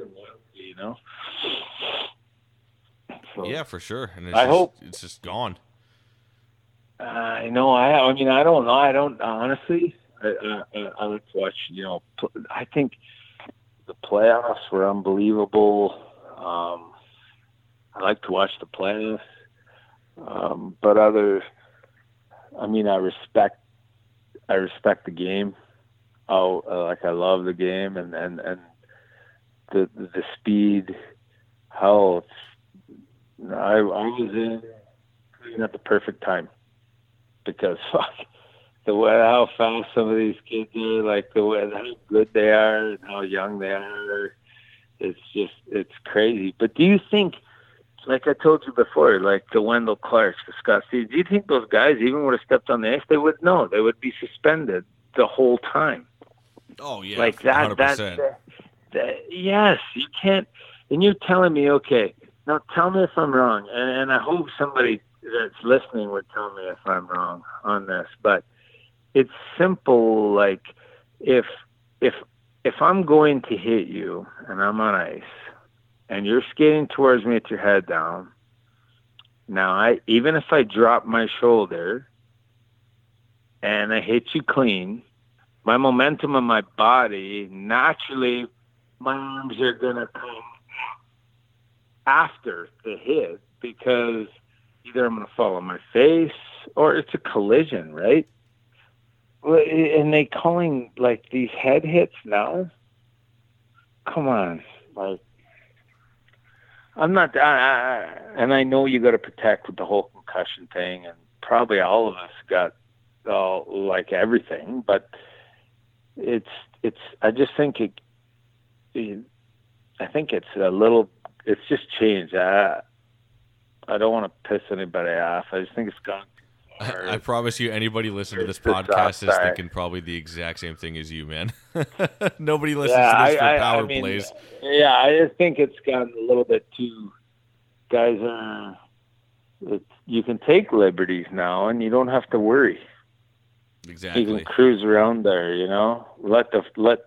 if I had hair, you'd be letting the flow go on, like you're flowing at the back of the helmet. Like you don't have to worry, skiing out your head up high, maybe an elbow here, spear there, because you're like, well, shit, there's nobody on that other bench that's going to do anything.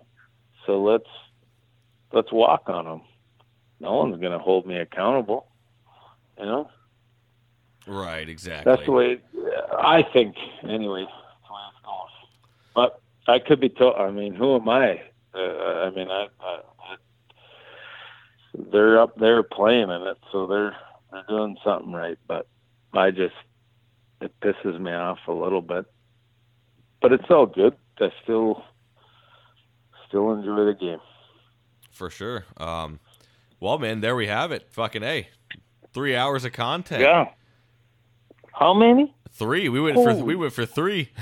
Dude, I didn't even refill. Man, I had one, and then I got shot, and it's 1:00, and I gotta go to work tomorrow. You do too, probably. No, you don't. I don't work weekends, thankfully. There was like almost 3 months where I didn't have a day off of work, and that about fucking killed me. Holy fuck, that shit sucked. Yeah, bro, that's what I'm doing. I'm gonna be trying to home tomorrow and the next day. But you know what? I'm thankful for it. At least I got to work, So, exactly. But it'll be a good weekend anyway. For sure. Well, man, thanks for coming on and sharing some stories. We got to hear some stories of some former guests on the podcast, and some great fight stories and some Terry Ryan stories, and just all around general fucking shenanigans, and that's exactly what we're here for. Yeah, man, I really appreciate you having me on, and thanks for doing what you do and your service. And there's a lot more out there. The more people that you get, they're gonna. There's a lot more warriors out there that are hanging out that I know that you would love to talk to, because it's to get their stories out there. Those guys. It makes us all happy, man. You get to be able to just. A lot of people don't understand. You don't talk to people about this. about this stuff. So when someone wants to shoot the shit and talk about it, it's nice, man. It's good. So I appreciate you having me on. Absolutely, man. And of course, you're right down the road, so we'll have to fucking grab a beer sometime and shoot the shit. Oh, then. yeah, buddy. And I'll help you. Yeah, I'll be good. I'll help you move when you got to move. Because, yeah, we're literally probably about 10 minutes apart, I think. Right. Yeah, we're in the same zip code, so you know we're not far. Fuck, I'll start sending smoke signals, man. Smoke signal, you know which direction to I'll come, I'll bring the fire water for you. Yeah, right on. Yeah, for sure. Well, fucking A, man. Have yourself a good night. And, thanks again for coming on. I can't thank you enough. You gotta fight. Okay, man. Thank you very much. Later, bud. Okay, buddy.